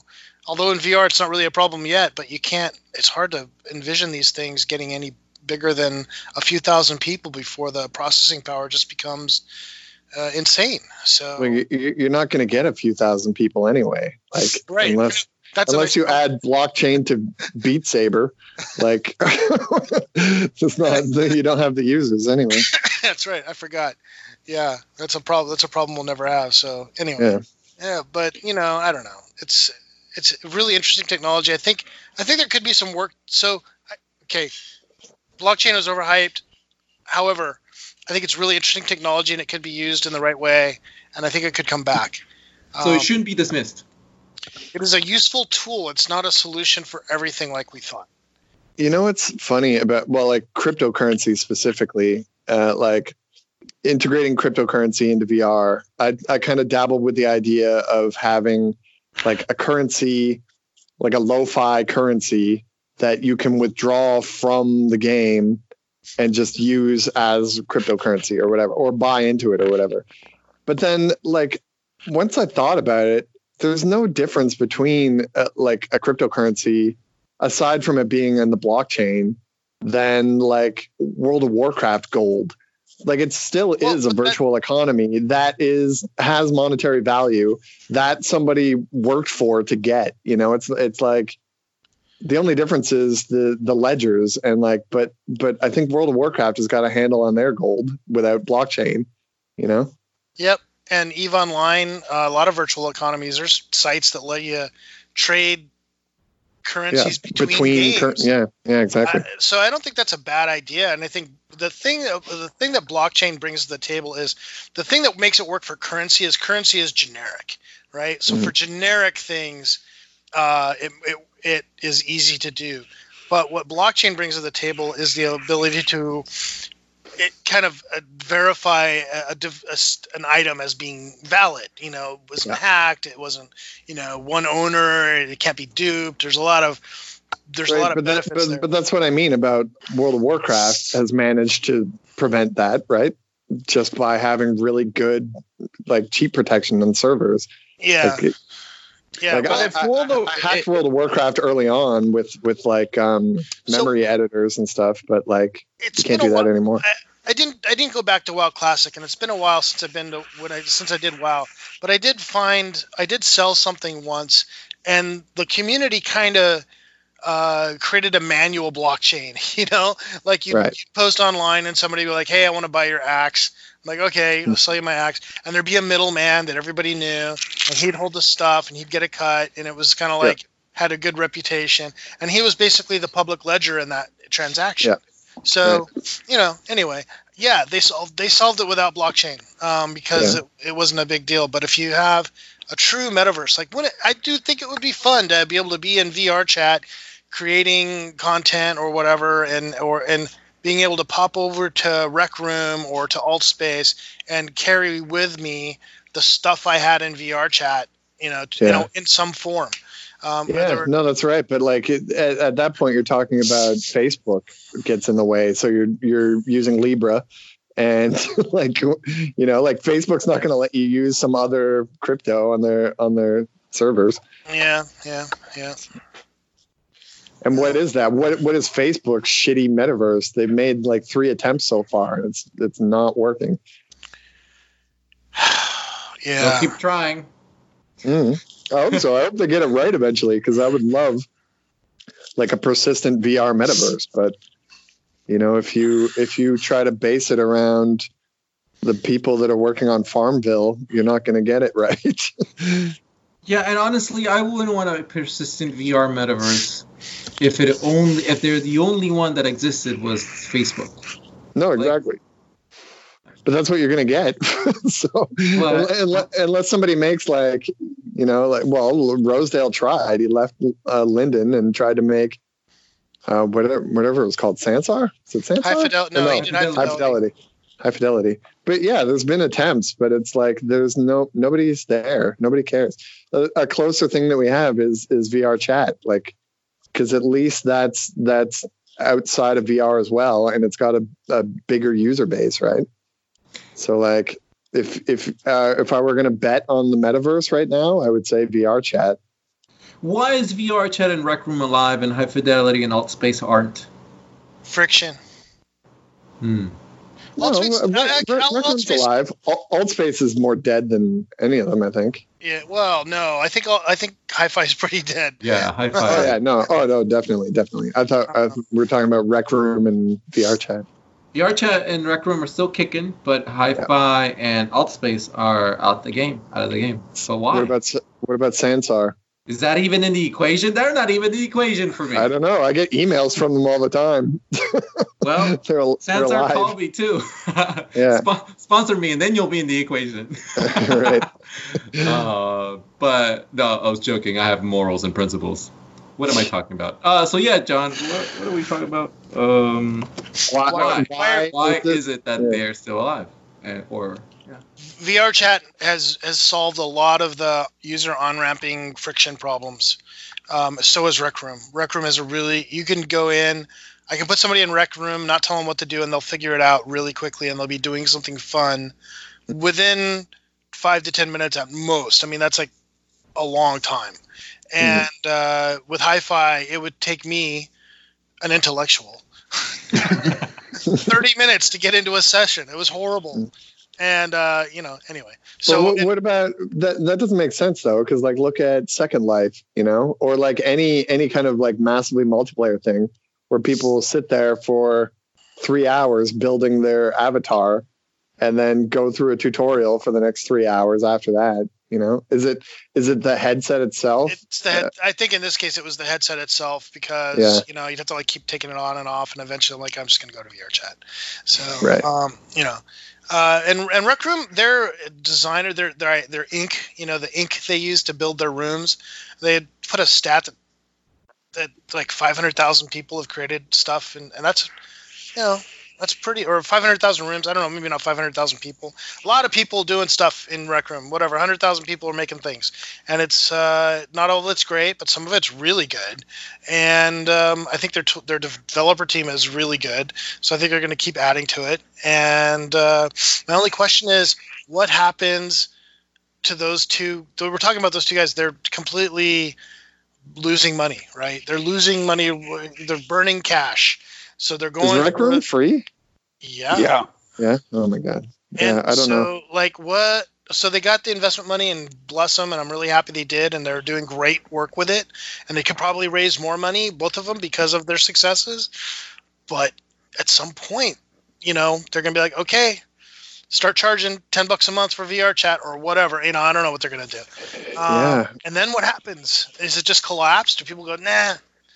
Go back to whatever, Skype. I wonder, because so I came to the VR chat guys during my Kickstarter for Lo-Fi, which was like 3 months ago, or like 4 when it started. And I was like, hey, what can I do to get just an image in front of people? Like, can I just put a billboard up in a lobby? And the responses I got were like, oh, we're not really set up to do that. I'm like, bitch, what are you talking about? How can that not be a priority to I want to give you money so that you can advertise a thing for me and get it in front of VR users, right? How can that not be a thing? So I don't know. I don't know that maybe the numbers are too small for anyone of substance to care, because I know the VR chat guys, so I was trying to get something for free, right? But even if I offered money, I don't know that it would be worth it. How many people go through the VR chat lobby that would pay money for a VR game? Who am I advertising to? Yeah. Because even those 10,000 concurrent users, that's nothing compared to a YouTube ad on PewDiePie or something, right? Where millions of people are going to see it. What about? This is a random idea I'm pulling out of my butt, but what about making a VR chat world and just copy pasting some of your Oh yeah, no, they totally suggested that, but I was no, I'm busy. I'm trying to make a game and run a Kickstarter right now. You just want to put an ad that someone just looks at real quick. Yeah, and all of a sudden that becomes more beneficial to them than it does to me, right? It's now come check out this cool world in VR chat. And the VR chat people will just enjoy that. They don't care about leaving. Well, I'll play devil's advocate. If I'm a user and I'm like, well, this guy made this and he's making games, I'm gonna definitely join your Discord. But how much work is it to make a dope thing for VR chat that's even comparable to Lo-Fi? I think it's a lot of work. I think I'd spend more time than it's worth. Yeah, if you spend 10 hours trying to get set up and you feel like you're not gonna do it, then don't do it. I would. Yeah. That's what I would be like. If I would spend 10 hours trying to do it, and then if I can't do it past then, I wouldn't do it. Yeah, I guess that's reasonable. Yeah, but Okay, so moving on to hyped decade trends. Do we have any others to share? Yeah, for sure. I got one. Hand tracking, like without controllers. That's stupid. What are you doing with that? Okay, all right. You gotta explain your argument, Blair. I did a demo where I could put my hands out in front. I got a leap, and I could pick up blocks, and I could make them big and small, and I can move. That was pretty cool. Oh yeah, that's cool. Now what? That's all I did. That's the problem. It's like you can't do anything. You need buttons. You need haptics. That could be used for hand tracking very well is I want a last. Does that have to do with boobs? No. Well, okay. I guess it could. Everything could. But Last Airbender. Earthbending, waterbending, firebending. You ever watch that cartoon? Not the movie. Yeah, but no one's even done that properly with controllers. I don't know. I think it could be good with hands. The cool thing about hands is that you take the buttons out of it. That's what I love about VR, right? Swinging my arm to do something instead of hitting a button. And if I have to memorize physical shapes to make with my hands to accomplish a spell or something, that seems really cool. I don't know. I'm still hyped about this. I think it seems cool in theory. I think in practice, you're going to find that gesture recognition is nowhere near good enough, especially between users. You're either going to be doing a ton of training, getting it to realize what shape you're trying to make, or it's just not going to work. You can't even do that with arm gestures, like doing spells in something like, oh God, what's that? What was that wizard fighting game that came out with the touch controllers? I don't remember what it's called. Blair, I'm going to have to respectfully disagree, sir. No one has made yet Hand Job Simulator. If that is made out there and put out into the world, if you build they have. It's called Pornhub. No. I want hand tracking, jerk in motion, fully simulation. So it's gonna map your hand, my real hand as I jerk some. Yes. You're doing the jerking of somebody else. Okay. I mean, sure. I mean, I could probably throw that together in an hour. But I didn't say I would jerk somebody else, but I would say that there would be some jerking. And I'm gonna get in trouble again. That would be the killer app because no one has done that with hand tracking. Never gonna do a story on me if you keep talking like this. Another aspect of hand gestures would just be in VR chat.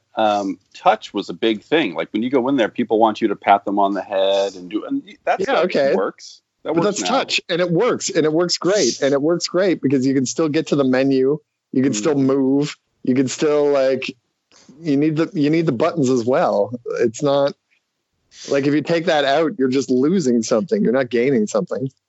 What about the index controllers? What about that compromise where you can see your fingers, but you're still holding on to a real controller?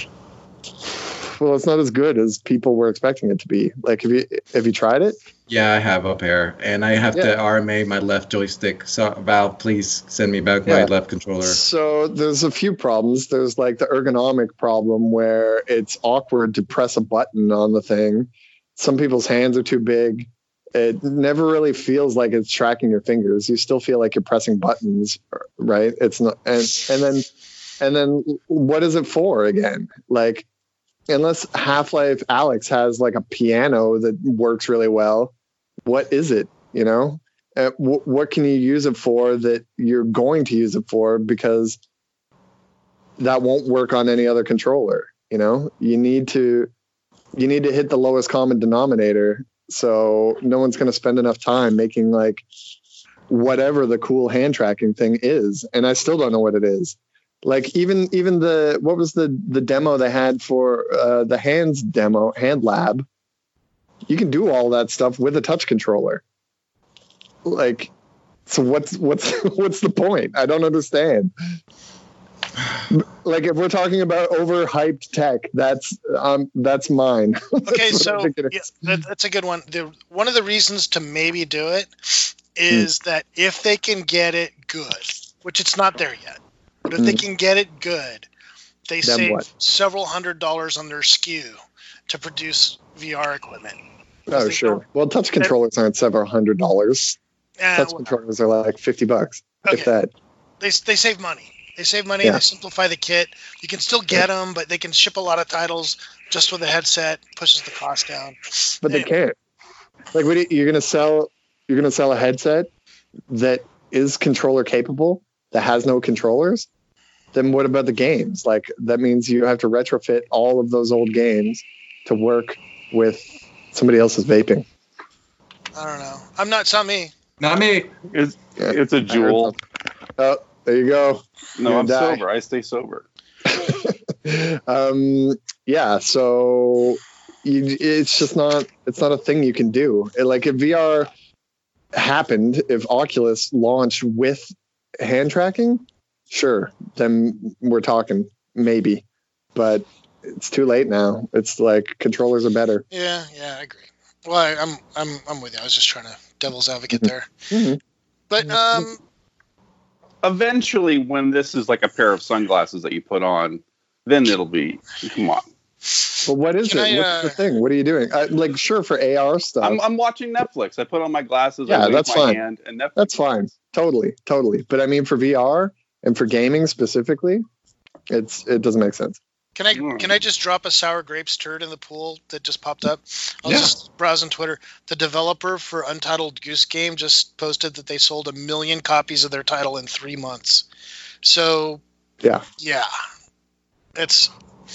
we can be very happy for Super Hot VR making $2 million. Those guys made 20 million. Well, they didn't make it, but they generated $20 million in sales in 3 months. It's crazy. Yeah. And that's not a big team. I don't know how big their team is. It's a good team. They got skills, but it's not a huge company. Yeah. We got some work to do. The VR industry has some work to do, and that's okay.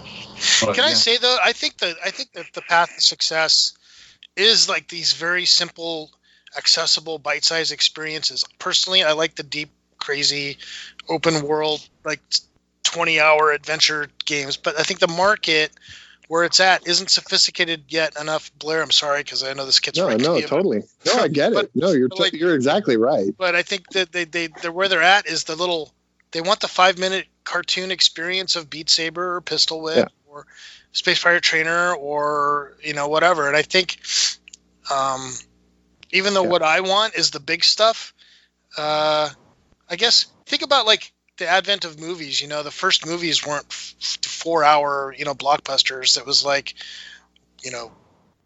train driving by, horse. Yeah. No, you're right. You're exactly right. And like you can see this most recently with Cloudhead, right? So they made 2, well, I guess episodes of like a real like good puzzle adventure game.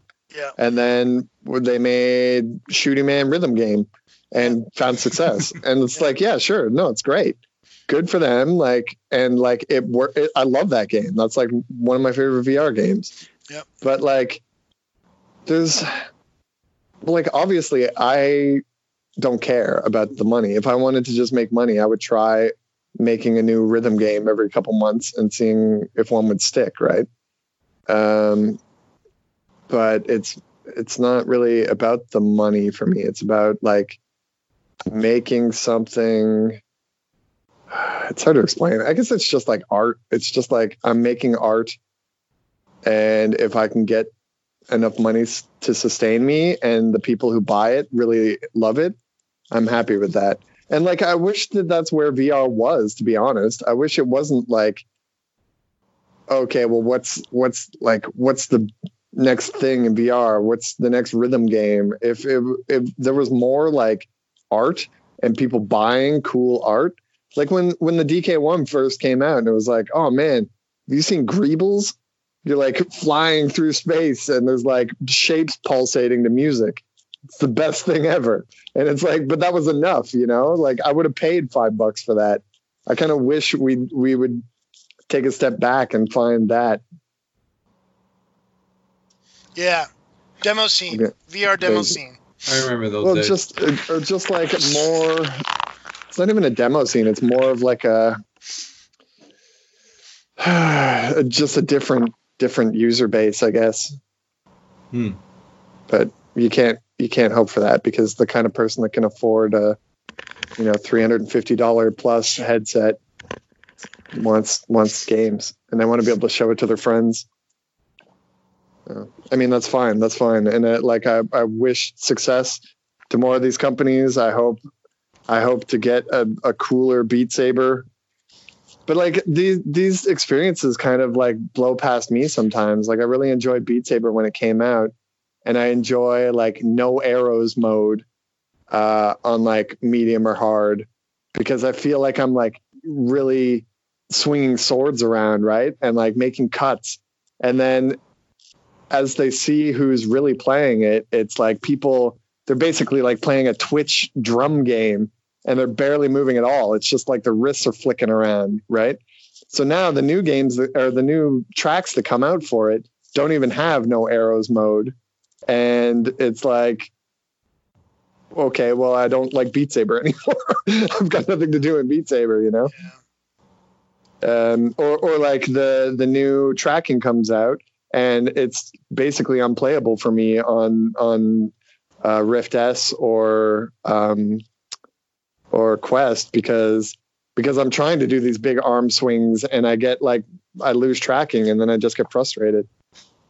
Let me do my follow-up question from earlier real quick, Blair. Where do you draw inspiration, sir?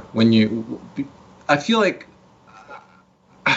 at least in my opinion, and like it doesn't, for me, it doesn't come from a vacuum. I'm always absorbing things and then remixing them and then throwing them out there.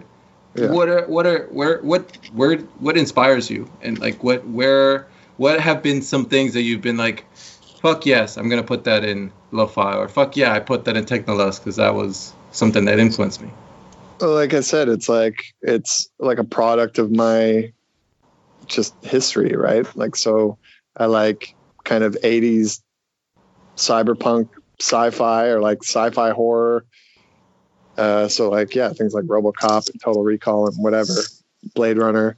But then like mechanic wise, like gameplay mechanics, I think more about like what I try to think about, like a holodeck. If this were a holodeck program, if this were like a real world where I am free to do whatever I want, what can I do in here? I'm not trying to be like, I'm not thinking about like ammo and points. I'm thinking about like, oh, it would be cool if like there were delivery drones flying around and I could shoot them down and then loot the shit out of them. And, you know, maybe that pisses somebody off. But like, who cares? Because I'm getting money, you know? It's like, I think about like fun life mechanics, like things that I would want to do if I were in this world rather than like a video game. But I realized that that's nuts and that nobody's doing that. And like, it's probably not what people want in VR, but I don't care, because there are people that want that, you know, like even if it's only, you know, like Technolust sold like, I don't know, in total, like in 5 years, like 15,000 copies, which is garbage, but it's fine for me. Like, because those people that love it. And I'm not working as a security guard. I'm doing what I love, right? You can think about it even like the Blade Runner movies. Like, they both flopped, you know, but they're genius. Like, they teach the original Blade Runner in film school now, and it's like, but when it came out, nobody cared. Everyone was like, oh, it's some weird like noir sci-fi thing. So like, as far as inspiration, it's nothing. It's what I want to make more than anything, and hope that people dig it. I truly see the day where VR, there will be universities and they'll be teaching courses about VR, and in those courses they'll include games like Dumpy Goes Elephants, and there's studies on that. Oh my God! Why don't they remake Dumpy? I would love to play. Yeah, that's what I'm saying. Please come back, Dumpy. Technolust, Space Pirate Trainer. Like, people will study these things. And then the weird thing about it is that like 20 years from now, there's going to be cult classics, and they're already amongst us, but they're failed right now, and we don't know that they're going to become cult classics in the next 20 years. That's the weird thing. Yeah. I wonder how much money like Ridley Scott made 20 years later off Blade Runner. wonder if it was worth it. I don't know. I mean, I'll be old and I won't care about the money by then. Yep. Yeah. I don't know. I don't think they will. Like, you see that stuff's already dead. Like, what? Like, name a VR pioneer past like 5 years ago. You know, like nobody cares. Nobody even knows about the shit that's like big now. I don't know. I hope you're right. I know I sound so fucking pessimistic. I want to reiterate that I love VR and I think it's an amazing medium, and like there is money to be made by the right like luck. Basically, it's not even luck, but it is kind of luck. Like, because not any rhythm game. Like, look at like there's so many rhythm games that came out that didn't do well, like Audica, anything that Harmonix made. Which is funny because they're a AAA rhythm game developer. Would you say that the rhythm game market is saturated at this point, or is there still room for another rhythm game to be there amongst Pistol Whip and Beat Saber at this point? Yeah, sure there is. There's more room. If you want to make some money, yeah. Like, well, Pistol Whip's a perfect example. Like they kind of came out of nowhere, and like I don't know how well it's consistently doing. But I'm sure it did good at launch, and they're happy with the outcome. It just seems hard to invent these new mechanics. Yeah, no, I think it is, and it's like, who knows if it'll stick, right? Yep. Yeah, it's risky. So we covered hyped up trends of the decade. I think that was about it.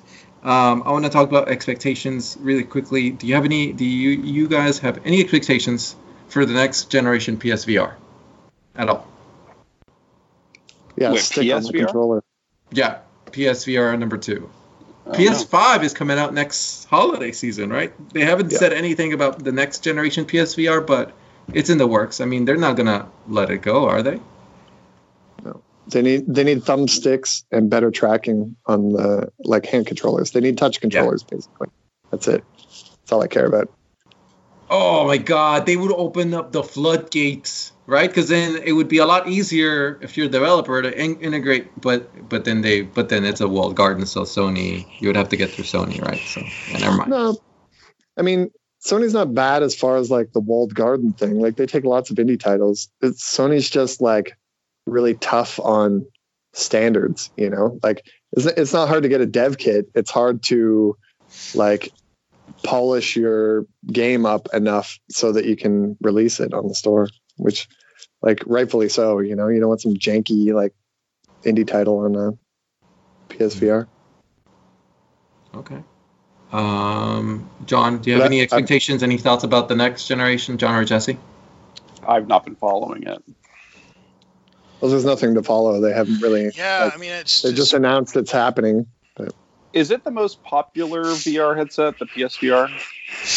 Of the decade, I think so. Yeah, right? Definitely. Yeah. I would say there's a good argument to be made that they have twice as many VR headsets in the marketplace as either Oculus or Valve or anybody else. Yeah. Why is it that we don't talk more about Sony? Sorry for interrupting. Because they don't say anything. We don't have much to. I mean, they're harder to figure out than Oculus. Oculus, you can sort of pull some numbers out of, you know, Steam stats and kind of keeping an eye on Twitter, but the PSVR players are just so we can't see what they're doing. I don't know. Anyway, so what's Sony going to do? I think they're going to make something very underwhelming specs wise. You know what I mean? Like, it's not going to be like better. It's not going to be like better than the Index. It's not going to be like high, or it's going to be kind of like people are going to hear the specs and they're going to be like, wow, that doesn't really blow me away. But there's going to be something about it that pushes the quality level up. There's going to be maybe it'll be like lower resolution and higher frame rate, something like that. That will sell it. Because they got to keep costs low, because they're going to try to sell 8 million of these things, and they got to keep it down. They can't charge people $800 for a headset, and so I think that's my opinion. Yeah, I could be wrong. I think they will go the route of My wild guess is that they're going to go the route of interesting control schemes, like have, different controllers and different accessories to go with the VR stuff. But yeah, and I think they might go wireless because I think those cables stretching across living rooms is going to be hard. But which is why one of the reasons why I think they'll go down spec a little bit so they can get wireless easier. But yeah, we'll see if I'm right. All righty. Yeah, I guess I'll just move on to the next thing, which is what trends do you expect in the next decade? Is kind of hard. A decade is really hard to predict, but perhaps in the next 5 years. So what trends do you see emerging that are going to connect with VR and they're going to give that next wave of hype? I feel like we go through these these hype humps. And we go over them, we go down, and and they sort of raise VR's profile for a little bit, but then we go back down and sort of just plateaus. Yeah, it happened with blockchain, happened with so many other things. So I'm curious: is 5G going to be the next trend? Is it going to be AI? Is it going to be, yeah? What do you think? What do you guys think? The Qualcomm 835 is going to change the new Qualcomm chip. Oh, and graphics cards. There's a whole new chipset kind of coming out from Intel and Nvidia. Yeah, so. I think there's the Qualcomm chipset's going to be a big deal. The Nvidia chipset's going to be a big deal. Intel we'll see, man. Intel's been CPUs, Intel's been surprisingly not as effective as they have been in the past. So we'll see. But yeah, so I think we're going to get a lot more power, cheaper, better tracking. So I don't know if there's going to be a revolution, but there's going to be. We're going to enter that phase where, remember when in the early days of gaming PCs, you'd have to every 6 months you'd be mad because your PC would be obsolete and there'd be better stuff that's cheaper and the graphics card would be cheaper, and it was this constant treadmill. I think that's what we're going to see with VR. I think as the volume increases and consumer adoption picks up, there's going to be constant updates. We're always going to be so mad that our VR stuff is out of date, and that's going to be something the industry is going to struggle with. That's my trend. Constant frustration. It's been weird because we've been 5 years on it was 980 originally, but 970 video cards is the min spec for VR. Yeah. And it's that sucks. I mean, I don't know if that's even worth paying attention to. I'm convinced I'm working on a 980 still just so I can hit that min spec. But people are I think 90% of the people that buy my game have at least a 1070, at the very lowest. So it's weird that these are kind of. I wonder how long Oculus will hold on to those kind of min specs, right? Yeah, good question. Hey, but one good thing about blockchain dying out is the GPU demand should be less, so maybe the next generation of GPUs won't be priced through the moon and we'll be able to upgrade. Yeah. That is a positive because it got ridiculous. I mean, it was pretty bad, and it almost. I mean, I don't know if it got the same level of ridiculousness, but it seemed like people selling the Oculus Quest and the Valve Index on eBay over the holidays this year. It seemed like that got a little bit of attention. I tried to sell them. I was like $1,500. I'll fly it to you wherever you are in the continental United States. Because people were saying they were buying them for $1,500. I couldn't get anybody to buy mine. Yeah, I would have sold mine for $1,500 as well. Heck yeah, I was throwing in a deluxe audio strap, free game, extra battery, tech support. Nobody could do it. So I think I don't know. Sometimes I see those auctions and I wonder if that's just some YouTuber getting clicks or whatever for the hype. But we'll see. But yeah, you can't get a Quest until February apparently. Yeah. And Index too. Nobody actually. If you don't have a VR headset right now, there are no new customers coming into the marketplace until February. You can get a Rift S, right? Oh yeah, sure. What's wrong with the Rift S? Rift S is good, for a starter headset. It is. I have a Rift S. I'm just so disappointed with the lack of advancement that Oculus has given it. Yeah. You know, I don't know if you guys saw, I made up Christmas songs for VR Christmas album, and my favorite, my personal favorite one was Rift S, the dead hosed headgear. Like Rift S, the dead hosed headgear. Because nobody's paying attention to it. No hand tracking. Nothing. It's I like even Franken rifted it, like put the deluxe audio strap on it. Yeah. And I still hate it. I still prefer my CB1 just because it was like it's lighter, better form factor. Yeah, better. Like the only thing that was worse was the screen, like just worse quality screen. But barely. I don't know. It didn't really bother me. Yeah, and you notice it like when you're working on something like really high end. But like I'm almost willing to go back to the CB1 just for ease. I will say an Elite Dangerous Rift S is a very good headset. Because of the visuals. Yeah, like it looks really good and it's cheaper than anything else, right? Like, yep. So. It is a good headset. I'm just bitter about the apparent lack of support, and I understand. If I was Facebook, I'd be doing it. I'm not saying they're wrong. I'm just disappointed. Yeah. Go ahead. Sorry, John. No, I was going to say because the Quest is killing it, so they got to pay attention to that. Yeah. Go ahead, Chris. No, you're right, and it's, I think, the Quest is different because every time I used to bring VR to people, the question they'd always ask me, so how much does it cost? And I would, talk about the computer, and I would try to, lower the number a little bit to make it seem like it wasn't that expensive. Yeah. But now I just say, it's $400. And they're like, so where's the computer? And I'm like, there's no computer. And they don't believe it because it's that good. And I hope that Sony makes something that is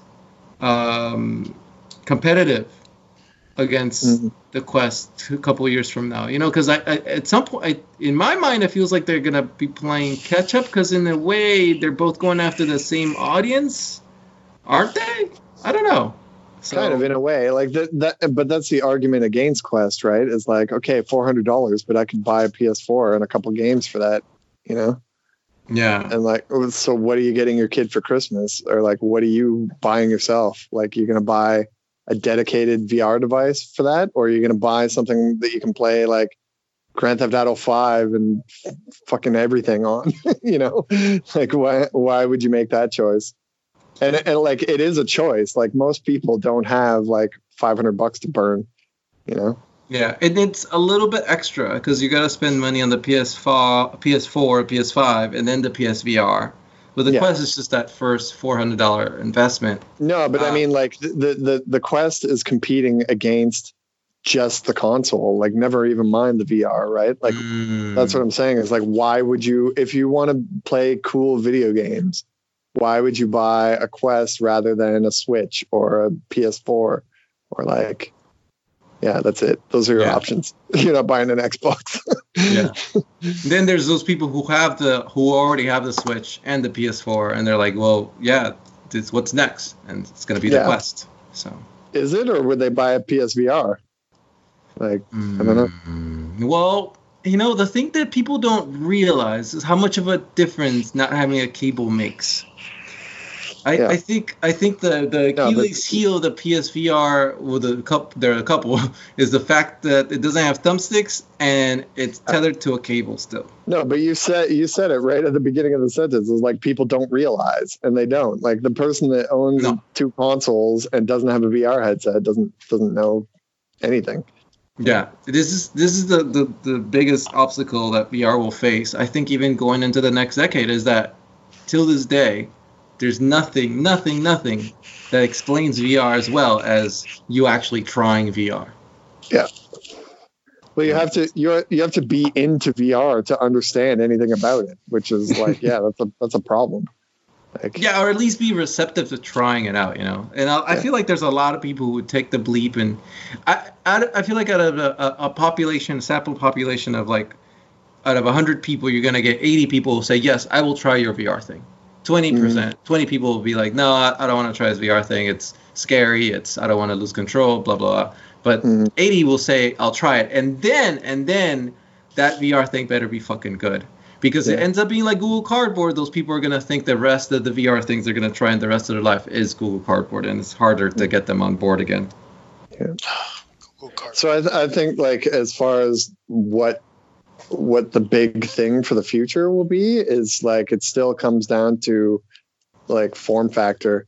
Not even form factor. Like, it was like when we heard about Magic Leap and everyone was like, well, what is it? Oh, I heard it's like Ready Player One, and it's a thing that sits in the room and just projects into your retina, like tracks your eyes around the room.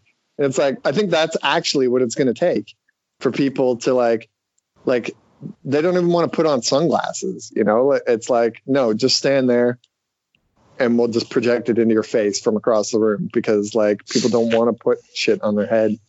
It's like, especially like in public, like you can't even demo it, you know? It's not like you can just have the Switch out at the Best Buy and people can come up and play it. You need a person there, and someone's going to fall on their face and end up on YouTube and sue you for millions of dollars. It's like the form factor needs to go away. It needs to not even be a thing. Yeah.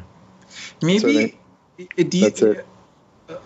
For sure. And I was wondering, just to start bringing things to a close, the last couple questions, do you guys expect the VR to accelerate, or do you feel like it's going to continue at sort of this steady rate, or is it going to decline in the next, coming years? What are your feelings or expectations on this? Starting with Jesse. I expect it to remain slow and then hit a bump with Alex, and then with Half-Life Alyx, and then remain a slow build. Like, it's hard for me to imagine it disappearing, even if all the giants drop out. There's enough people that are, John's here, and there's going to be people around who are going to make stuff regardless of what happens to the whole ecosystem. And so, like, I'll be okay. I'm losing enthusiasm for it taking over the whole world and becoming, a phenomenon like I imagined it would. But I think it's going to stick around and slow climb. Yep. I think that's right. I think that's like, you'd be stupid to expect some sort of like exponential growth to come out of nowhere at this point. It's like, but I want it. Stupid. No, yeah, no, of course we do. But like, I can't even fathom what would trigger that. Like after 6 years of seeing like how people react and like what the hype cycles are like for VR, it's like I can't even fathom what could cause exponential growth in the ecosystem. I have no idea.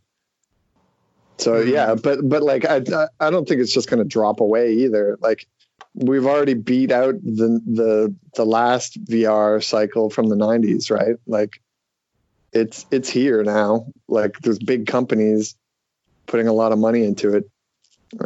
So like you said, even if like there's some sort of crash, there's still idiots like John and myself that are just going to keep working because we like it, Yeah.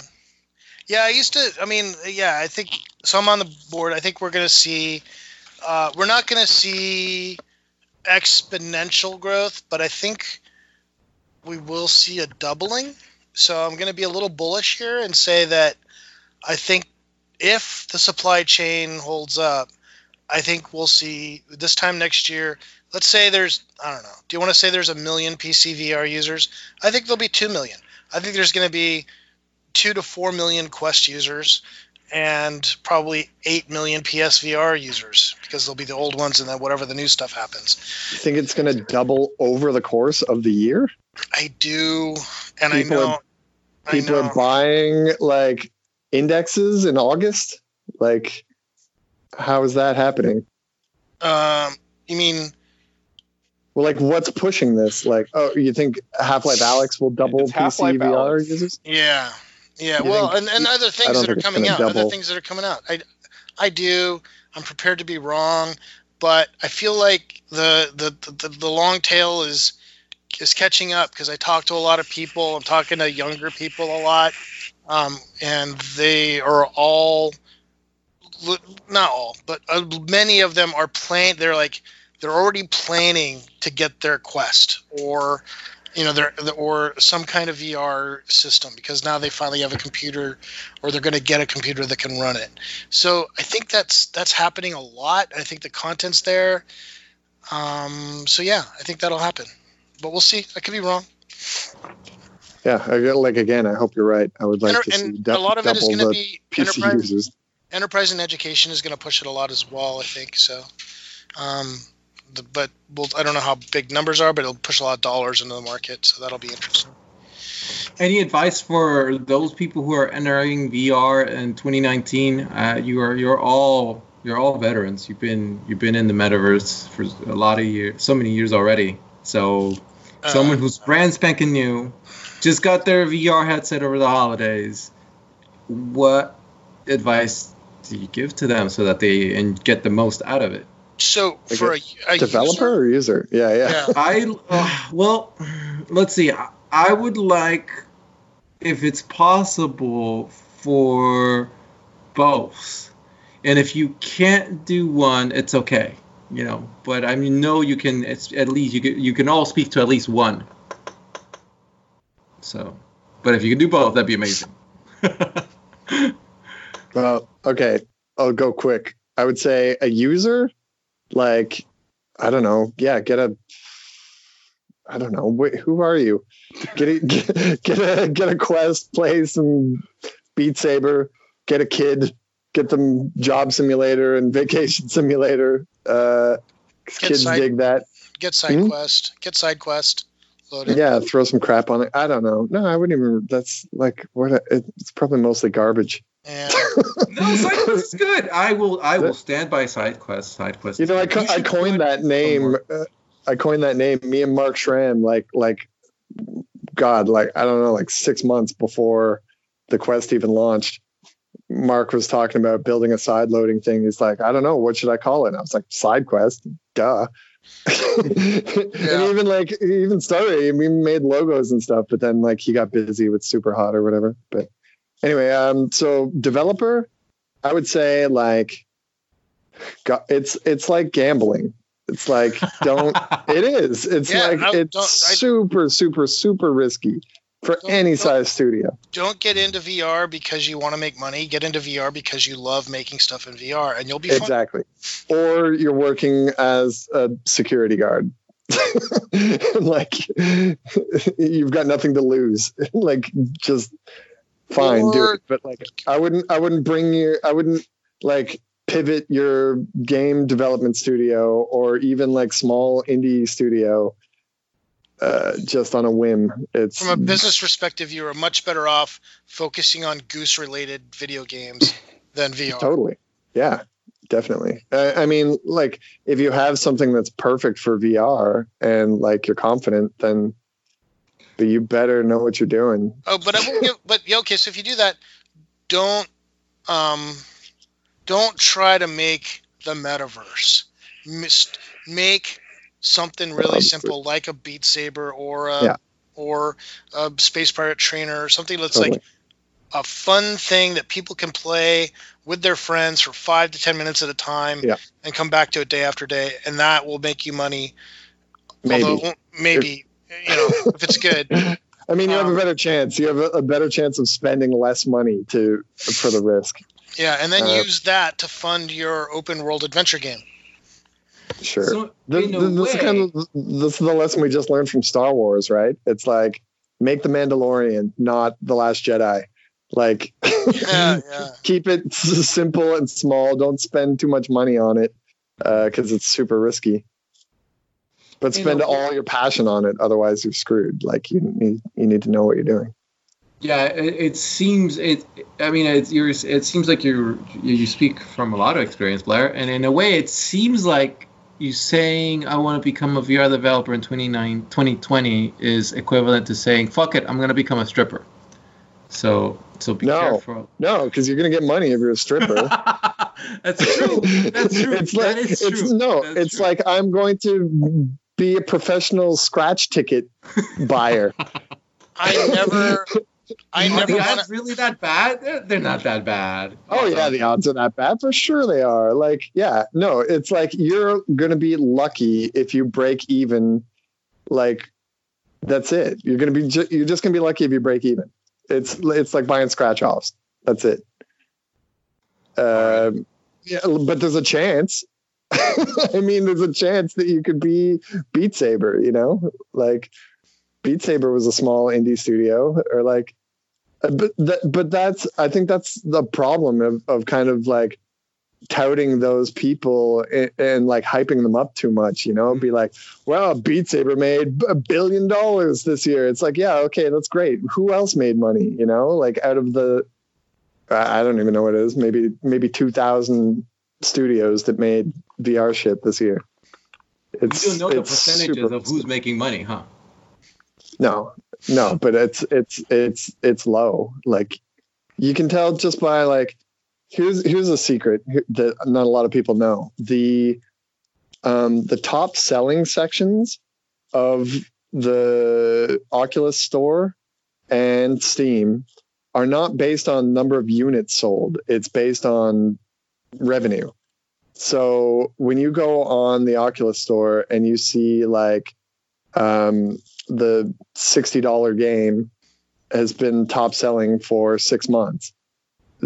You calculate that backwards, right? Look at number 10 on the list and how much that costs. Is it still $40? Like find the game on the list that's $10 and how far down the list it is. And that gives you a pretty good idea of how much money people are making, right? So like if the $60 game is number 1 on the chart, and then number 20 on the chart is a $10 game, that means that anyone below that number 20 slot is dead. Like they're not making any money because they're not selling enough units to catch up to the $60 game, right? Do you understand that math? It's a little like convoluted, but it's like, yeah, it's based on revenue, not units sold. So like, and it's over the course of a day also. Like it's what's made the most money that day, or like the previous day, basically. So if Boneworks says we've made, how much did they say they made? Something like, they made $3 million in the first week. What can I inference from that? Well, nothing, because they're going to be number 1, right? But like 3 months from now, when they're making less money, how much is Boneworks? What's it sell for? I haven't checked. It's like $30, I think. $30, yeah. $30, right?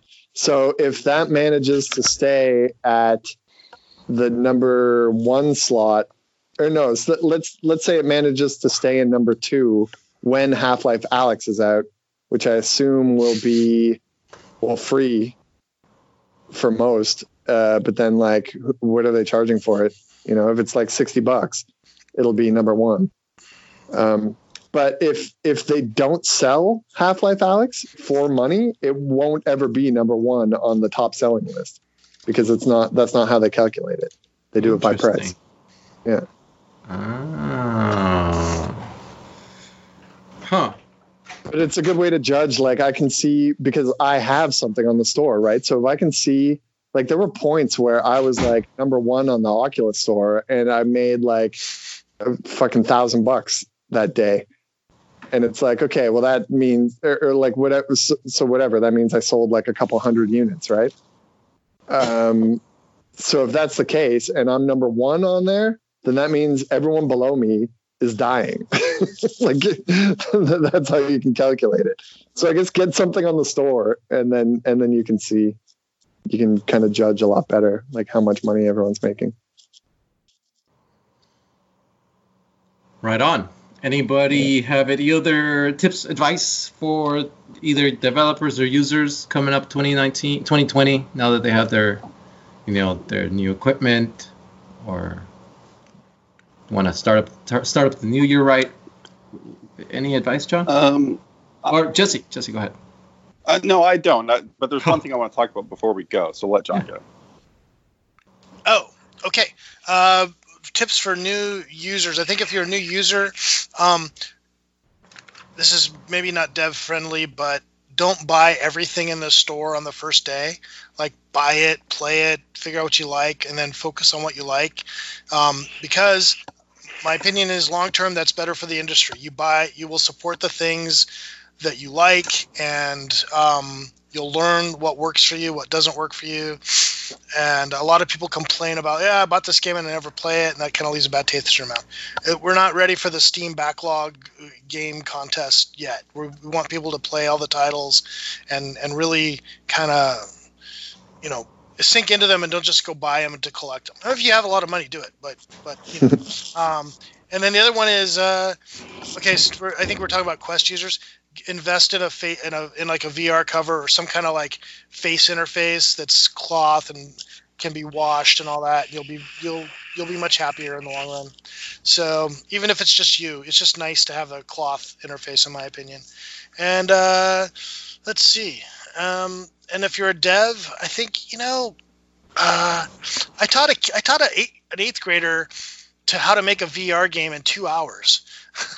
And it wasn't a great game, but he had a great time because we just used the Unity standard assets, Steam VR, and we did the car level and attached a camera to it, and he built a racing car level in VR and had a great time.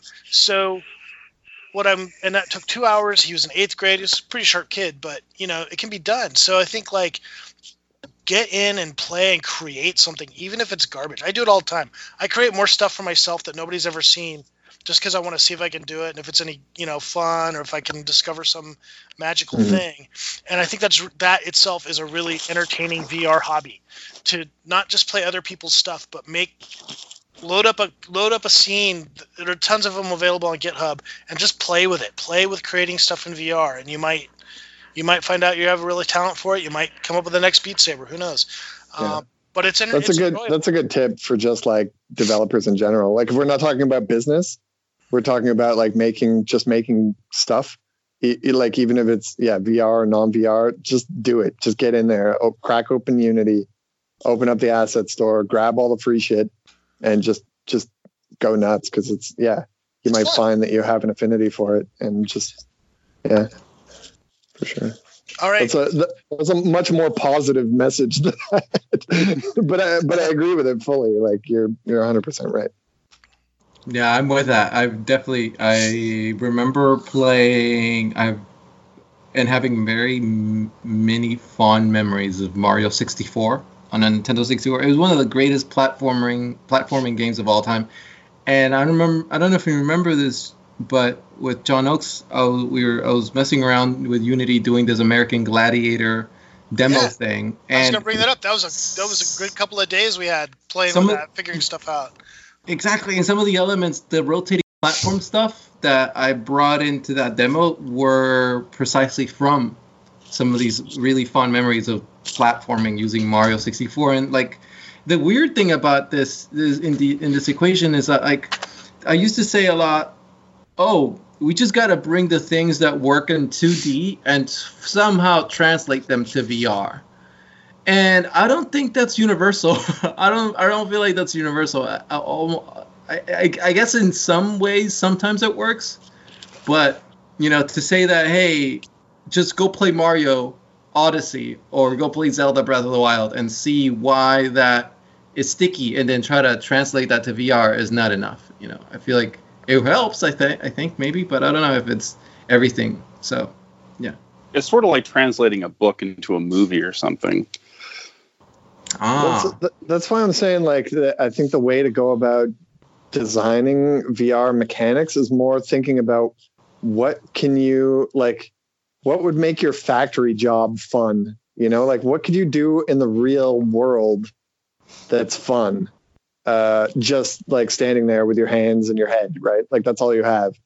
As opposed to, thinking about what's fun in a video game or something else. It's like, it's more designing for a real world application than it is a gamey application a lot of the time.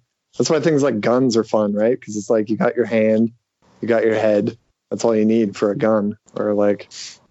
What about Beat Saber. kissing? What if you had like a bunch of frogs and you had to kiss all the frogs? Yeah, and eventually one of them. Didn't somebody make a really funny game jam game like that where it was like alien smooching? Alien kiss, yeah. Yeah. Yeah, and it was like an alien with like 10 pairs of lips, and you had to like seduce them. Or something. I want more of that. I actually want more of that. What? Yeah, so do I. That's not something that would be on the Oculus Store, though. You're gonna have to dig through Steam for that one. There should be a repository of weird VR shit, and it just HIO. Is that really what it is? Do you think Itch have a bunch of weird stuff? I don't know. Some weird stuff, yeah. Okay, so Jesse, did you have any or final thoughts as we bring things? Well, something that we didn't talk about that was a big moment for me, and I feel like something that will be in the history books, is the Knuckles meme. And did you guys experience that? The VR, like Ugandan Knuckles. Yeah, Ugandan Knuckles. Yeah. Because it was like, we this is the decade of memes, and there's all these shitty memes out there, and people are doing really silly shit.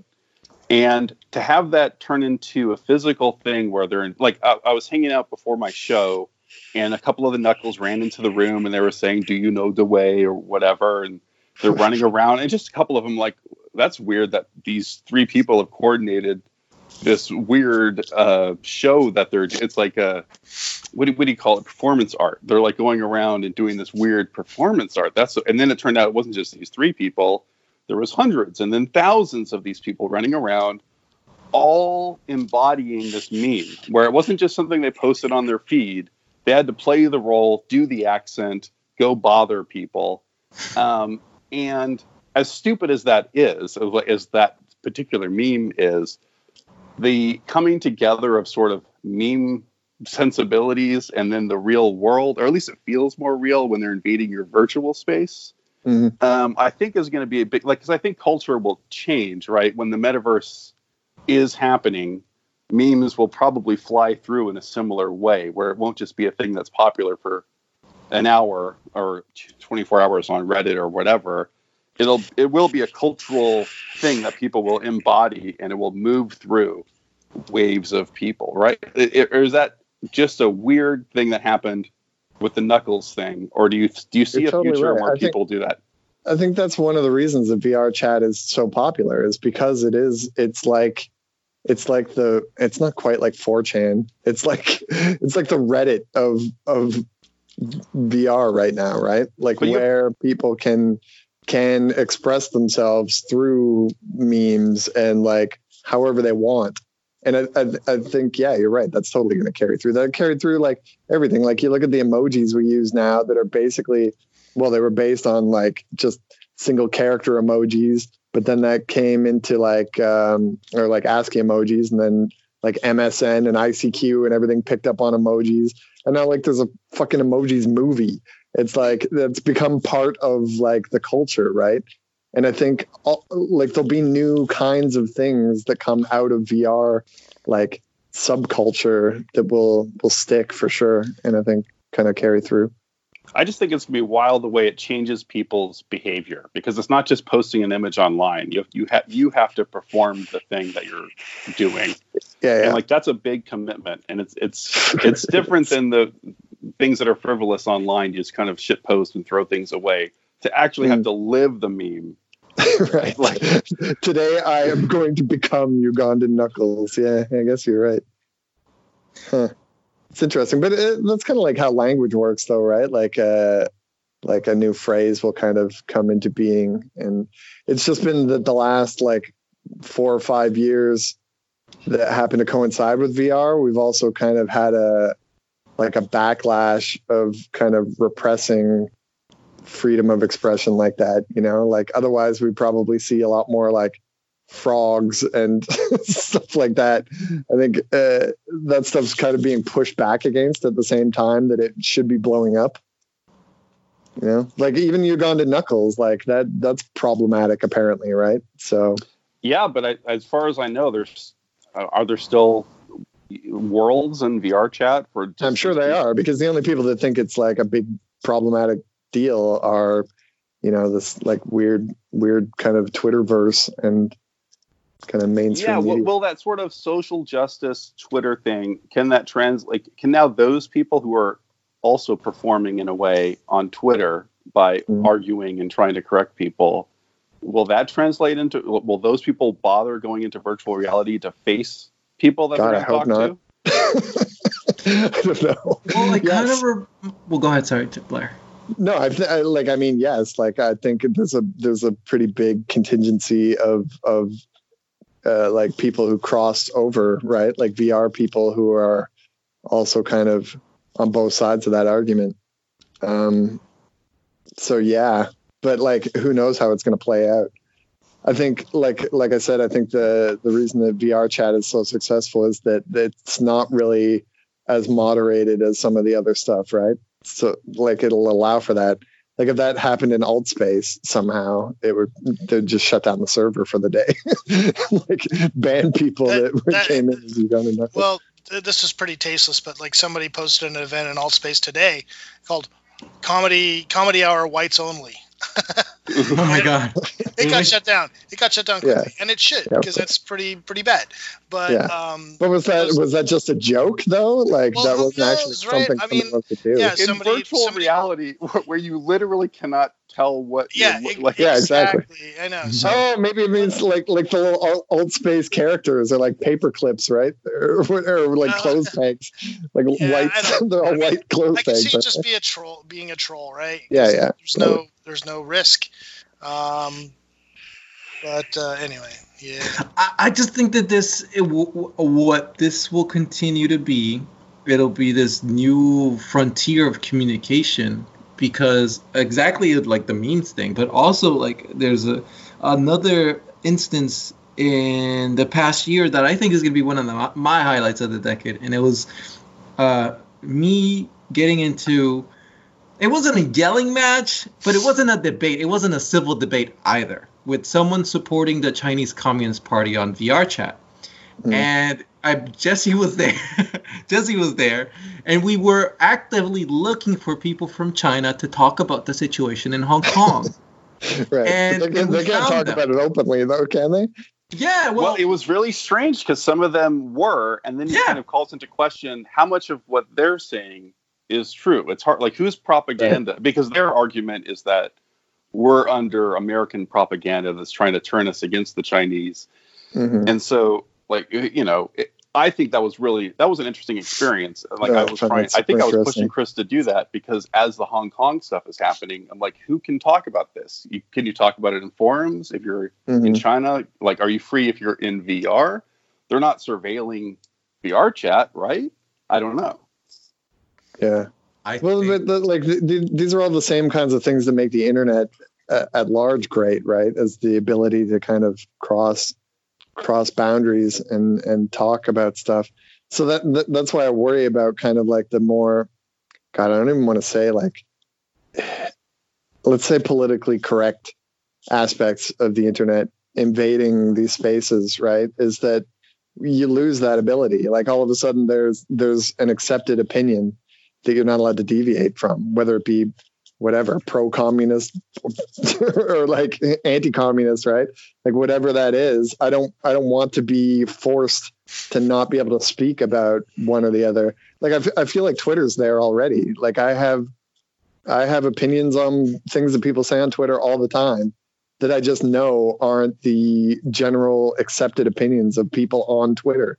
They might be the accepted opinions of millions and millions more people that are on Twitter, but I can't discuss them there. But on Twitter, you're yelling it out to the entire globe. And in VR, you're in a room isolated with only the one person, whoever you're talking to. So I guess so. I guess that's true.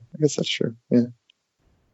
They have to consider you a human at that point, right? They can't dehumanize you when they're, quote, face to face or whatever. I don't know what to call it when you're in VR. Yeah, but I guess that's a benefit, right? Is that it is more like the face to face conversation. Like, there's people, like, I don't have a like any skin in this game, but like there's the person that's like a Trump supporter versus somebody who's like a Hillary supporter. and they'll scream at each other all day on Twitter. But then if you sit them down to have a beer together, the chances are they won't even talk about it. Like, and if they do, it'll be completely civil and they'll have a good conversation, right? And you can do that in VR, whereas you can't do that just through text. So hopefully, yeah, it's a benefit to society. When the So I think Trump we all thing need to was calm down. happening, like I was in VR chat around that time, and what I loved about it was how diverse the opinions were. Like we're avoiding some of the stuff you're talking about, but the Trump thing was a thing where so much of the population was against him that I remember there's one guy who just got shut down, and he was never allowed to mention him or whatever, and it became all versus one, and like I hated seeing that. Yeah, that's terrible. That shouldn't happen, right? It's like, because it sucks when we all start agreeing on things. It has a shadow. Yeah, well, the problem with saying like we all start agreeing on things is that it's not all. It's just you become scarier than everybody else. You know, like obviously more people didn't disagree. Otherwise, he wouldn't be president in the end. I mean, I always struggle with the defensiveness in the Trump supporters. Every time I came up with an argument, they always came back with like the whataboutism that I never got around. And I'm sure we would agree on most things if they just cut it out with the whataboutism. I think you have to have the conversation without having it. You have to get to those things without talking about politics. And like that was the magical thing about VR chat is I didn't hear a lot of political talk, and so people weren't in defensive mode where they had to debate all the time. So if you want to convince people about anything political, you don't tell them anything. You ask them to describe their own beliefs. And everybody, I don't care who you are, you start evaluating your own beliefs. You find out you're on shaky ground even with your own heartfelt beliefs because it's hard. Yeah. But that didn't work with that person from China that I was talking to, because I started asking her. Well, actually, it worked with two, because there were three of them. It worked with 2 out of 3. 2 of them, I asked them, hey, so what do you think is democracy? What do you think is freedom? And they were like, okay, I think, at some point I sort of got them around, but there was this one girl, and she was not having it. She was like, what about you? What do you think what do you have freedom of? And it was turning it on me. And next thing you know, I was questioning like, oh my God, holy shit, am I wrong? And I was like, no, Chris, no, fuck it, America, freedom. And it was just this weird thing that I'll never forget. And for that, I value it, even though at the time I was feeling a little anxious. I think you got defensive, and it's hard. Yeah, I did get defensive. I remember. That's what I was just going to say. Is I think what has been helping me just kind of cope with internet insanity is just kind of not like ignoring the kind of totems that people stand behind, right? So like, yeah, if you start to get super defensive and you're like, America, fuck yeah. And it's like, okay, well, there's not really an argument against that, right? And it's the same thing with the Trump supporter. It's like, if they're talking about how great Trump is and you're picturing Trump in your head, they've lost the argument to you, right? Like you need to take take Trump the person out of it and then try and listen to what they're saying. Like get the buffoon out of your head and hear what they think is good about the current president, right? Or like same thing with like China versus America. It's like, okay, don't already have in your head all of the terrible things versus all of the great things. It's like, try to wade through it. I don't know. Yeah, it's a nightmare. Man. I agree. Yes, it is. And also, you got to learn to choose your battles. You can't be like trying to talk to everyone. No, I don't want to. I don't want to fight those battles. It's like you have to learn to stop fighting battles, Chris. Yeah. I like this. I like how you're closing 2019 with this, Jesse. I appreciate that. Wait, what's the saying? It's like if you stand by the river long enough, you'll see the bodies of your enemies float by. Holy shit! I didn't think you were gonna turn it back around the other way, Blake. Well, that's basically what you're saying, right? It's like, no, you don't need to be in the battle. It's like you're just wasting your air. I like that. I'll put that in my pocket. But I think you do change people's minds one-on-one. Even though that particular instance Chris is talking about, I don't know if anyone changed their mind. I've definitely seen different versions of that happen all the time because you're talking one-on-one with someone, and it's not through Twitter. It was just so extreme that she was so pro-communist, and I was like, whoa. Well, she's a Chinese communist, right? This is real. I was like, wow, this is not virtual reality. This is real. This is a real person. It might be her job to be there, Could be. Well, I'd honestly be surprised if a pro-communist Chinese person wasn't super pro-communist Chinese. Like, you got to think about it that way, right? It's like, they're up. Yeah, they exist. Okay, so John, I'm sorry, you were going to say something. I didn't mean to interrupt. Oh, no, you didn't interrupt. I was just saying, like, I've come a long way because I used to get in epic, political debates and source material and all that. What a waste of time. What I've come down to is that I just kind of go back because I have literally like half my friends are conservative, kind of because of where I grew up and my background, and the other half are liberal. And I just come down to like, look, I don't agree with everything you say. You don't agree with everything I say, but I like who you are, and I think your value, like Laura was saying earlier, I know their values are good. They care about their family. They care about their country. They care about doing good in the world.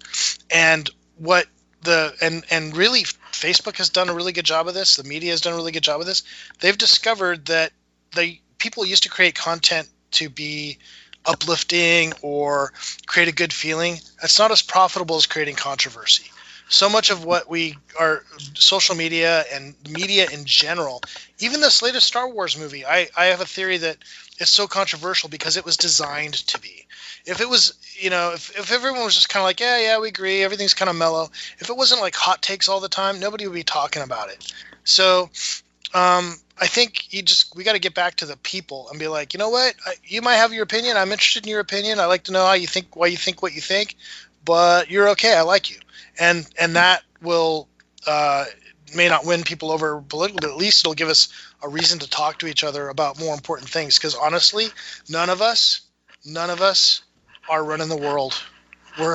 So our opinions on what Trump does or doesn't do is almost meaningless. Sure, we get to vote, and we definitely get to have our ideas, but people in the trenches arguing about what the kings of the world are doing is really ridiculous, and it ends up just makes us useful idiots to all the people in power. So I think the thing we should do as VR community is be like, you know what, politics, that's for the real world, because when we're in VR, we're extra national. We have no nations.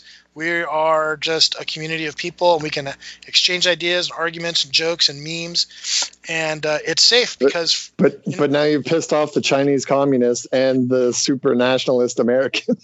Yeah, well, okay, they can feel that way, but they're gonna be fools if they come into VR and like try to say like you should embrace Chinese communism. I'm going to laugh at them because we're gonna be in VR chat. And I'm gonna flip my avatar over to Winnie the Pooh and watch the head explode. So I mean, there will be people like that, but you're just gonna be like, you know what? Why don't you mellow out? Let's go listen to some psychedelic. I think what you really need to worry about is the person that's in there, like kind of pushing things rather than just kind of hanging out and listening, right? Like. Yep. So it drives me nuts when people I'm not even American, so I couldn't care less about Trump.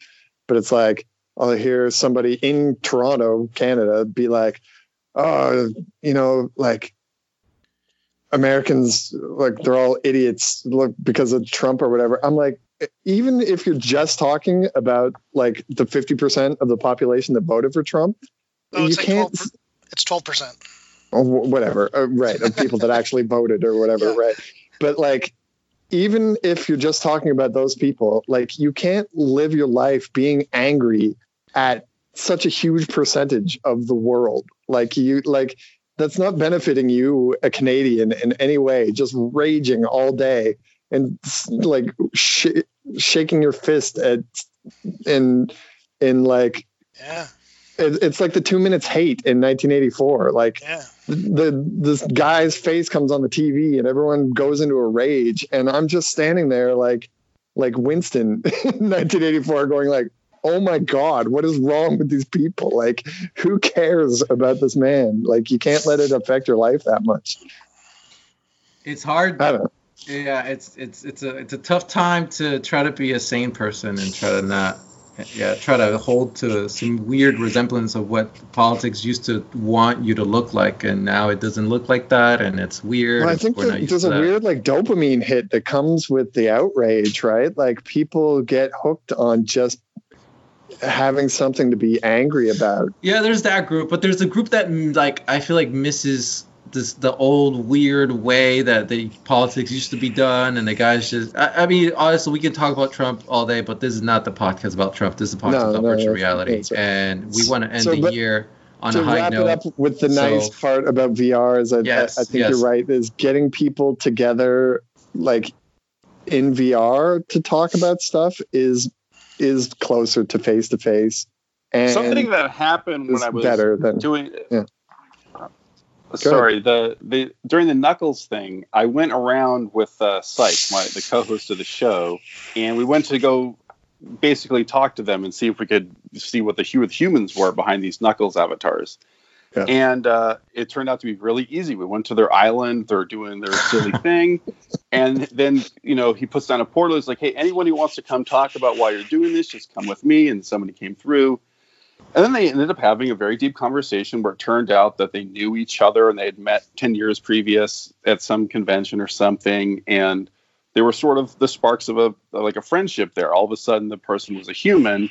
And I mean, it's different than like arguing politically, but there's this weird thing that happens where they're spitting out meaningless things, memes or weird politics. But as soon as you get past it and you find the human there, you can actually have a real connection. And I hope that's what will happen in the next 10 years. Mm-hmm. I hope so, too. All right. Sounds I'm good. hopeful. All righty, gentlemen. I think we're going to bring things down to a close. Just to wrap things up, John Oakes, sir, how can people stay in touch and follow all the good things that you're doing these days? And do you have any last final comments as we close the year? Close the decade. Decade. Yeah, we got started. I think, okay, first of all, John Virtual, Jon Virtual at Twitter is my best way to get a hold of me. And the final thoughts are, I didn't know you guys 10 years ago, so glad to know the VR community. I think it's good. I think it's off to a good start. Rocky didn't go the way we expected, a lot of surprises, but whatever. Here's the thing. Chris, Blair, Jesse, I don't know how long you've been around, but in the VR world, but whenever the history books are written, we're going to be in it because you guys were all there. And so that's kind of an exciting thing, kind of like we were the pioneers, maybe not at the level of like the founders of Oculus or anything like that, but been doing this a long time. And I think in the next 10 years, we'll find out if we were onto something or if we were all delusional. So we'll find out. I think we're onto something. So good luck in the 2020s. Thank you. What about you, Blair? What do you got, sir? Oh yeah. Okay. Sorry, I'm just thinking about the history books. I read the History of the Future. Neither of us were in it. I was surprised you weren't. We know some of the people who were in it. I was surprised that you weren't. I don't know. I talked to Blake the whole time he was writing it. Like we became pretty good friends. I think it got to the point where it would have been awkward for him to put me in it.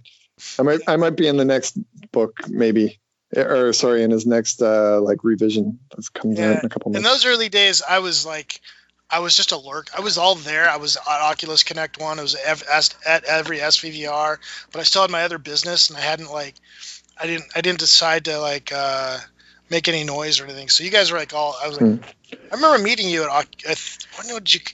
you were at Oculus Connect 1, right? I think SVVR 1 is probably before Oculus Connect, right? Yeah. Right. So yeah. Anyway, but been there. I think we need to have a People's History of the Future, and because that was a really good book about Oculus. I think we need to have one about all the indie devs, the early stories, the crazy ideas, all the little characters that were around. Because there are some bizarre characters that were around. A bunch of people were like pushing me to write it. I'm like, I'm busy. I'm still trying to make some money. We should just start a secret wiki and just like put little bits in so we don't forget it. Yeah. Ooh. That'd be a good idea. That sounds like a good idea. Yeah, for sure. But does anyone care? That's the question. I care. I will care, Blair. If you write it, I will be reading it 20 years from now, sir. So if that means anything, I don't think it does. But yeah. I'll be 62. 62 years young. Jesse, what about you, sir? What do you got? I don't know. In 20 years, we're not going to be reading books anymore, dude. I'll just have it uploaded or whatever.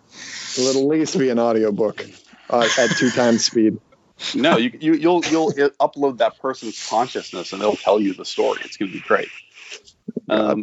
You can't find me anywhere. I'm not on there anymore. But if ever I get back on, Chris, you'll be the first to know. Oh, thanks, man. Blair, I can't get to wait plug to myself. be inside your consciousness 20 years from now. Oh my God, it's messy in here. Oh yeah, okay. So where am I? I'm at Anti-Cleric everywhere, whatever, Twitter, wherever you want to find me. I want to kind of sum up and say, like, I know I probably already said this a couple times, that I know I sound like I'm like super negative and like possibly a Trump supporter, but I'm neither of those things. I'm neither a Trump supporter, Hillary, Bernie, any supporter. I don't support any American political candidate. Maybe Yang. Thank you. And or Tulsi, but I don't know if I'm allowed to say that either. Those are my picks, man. And also, yeah, VR, man, it's fucking cool. It's cool. It's like, it's getting better. The reason the negativity comes through is because I'm like an indie and I see, it's like I'm out on the battlefield, it's D-Day.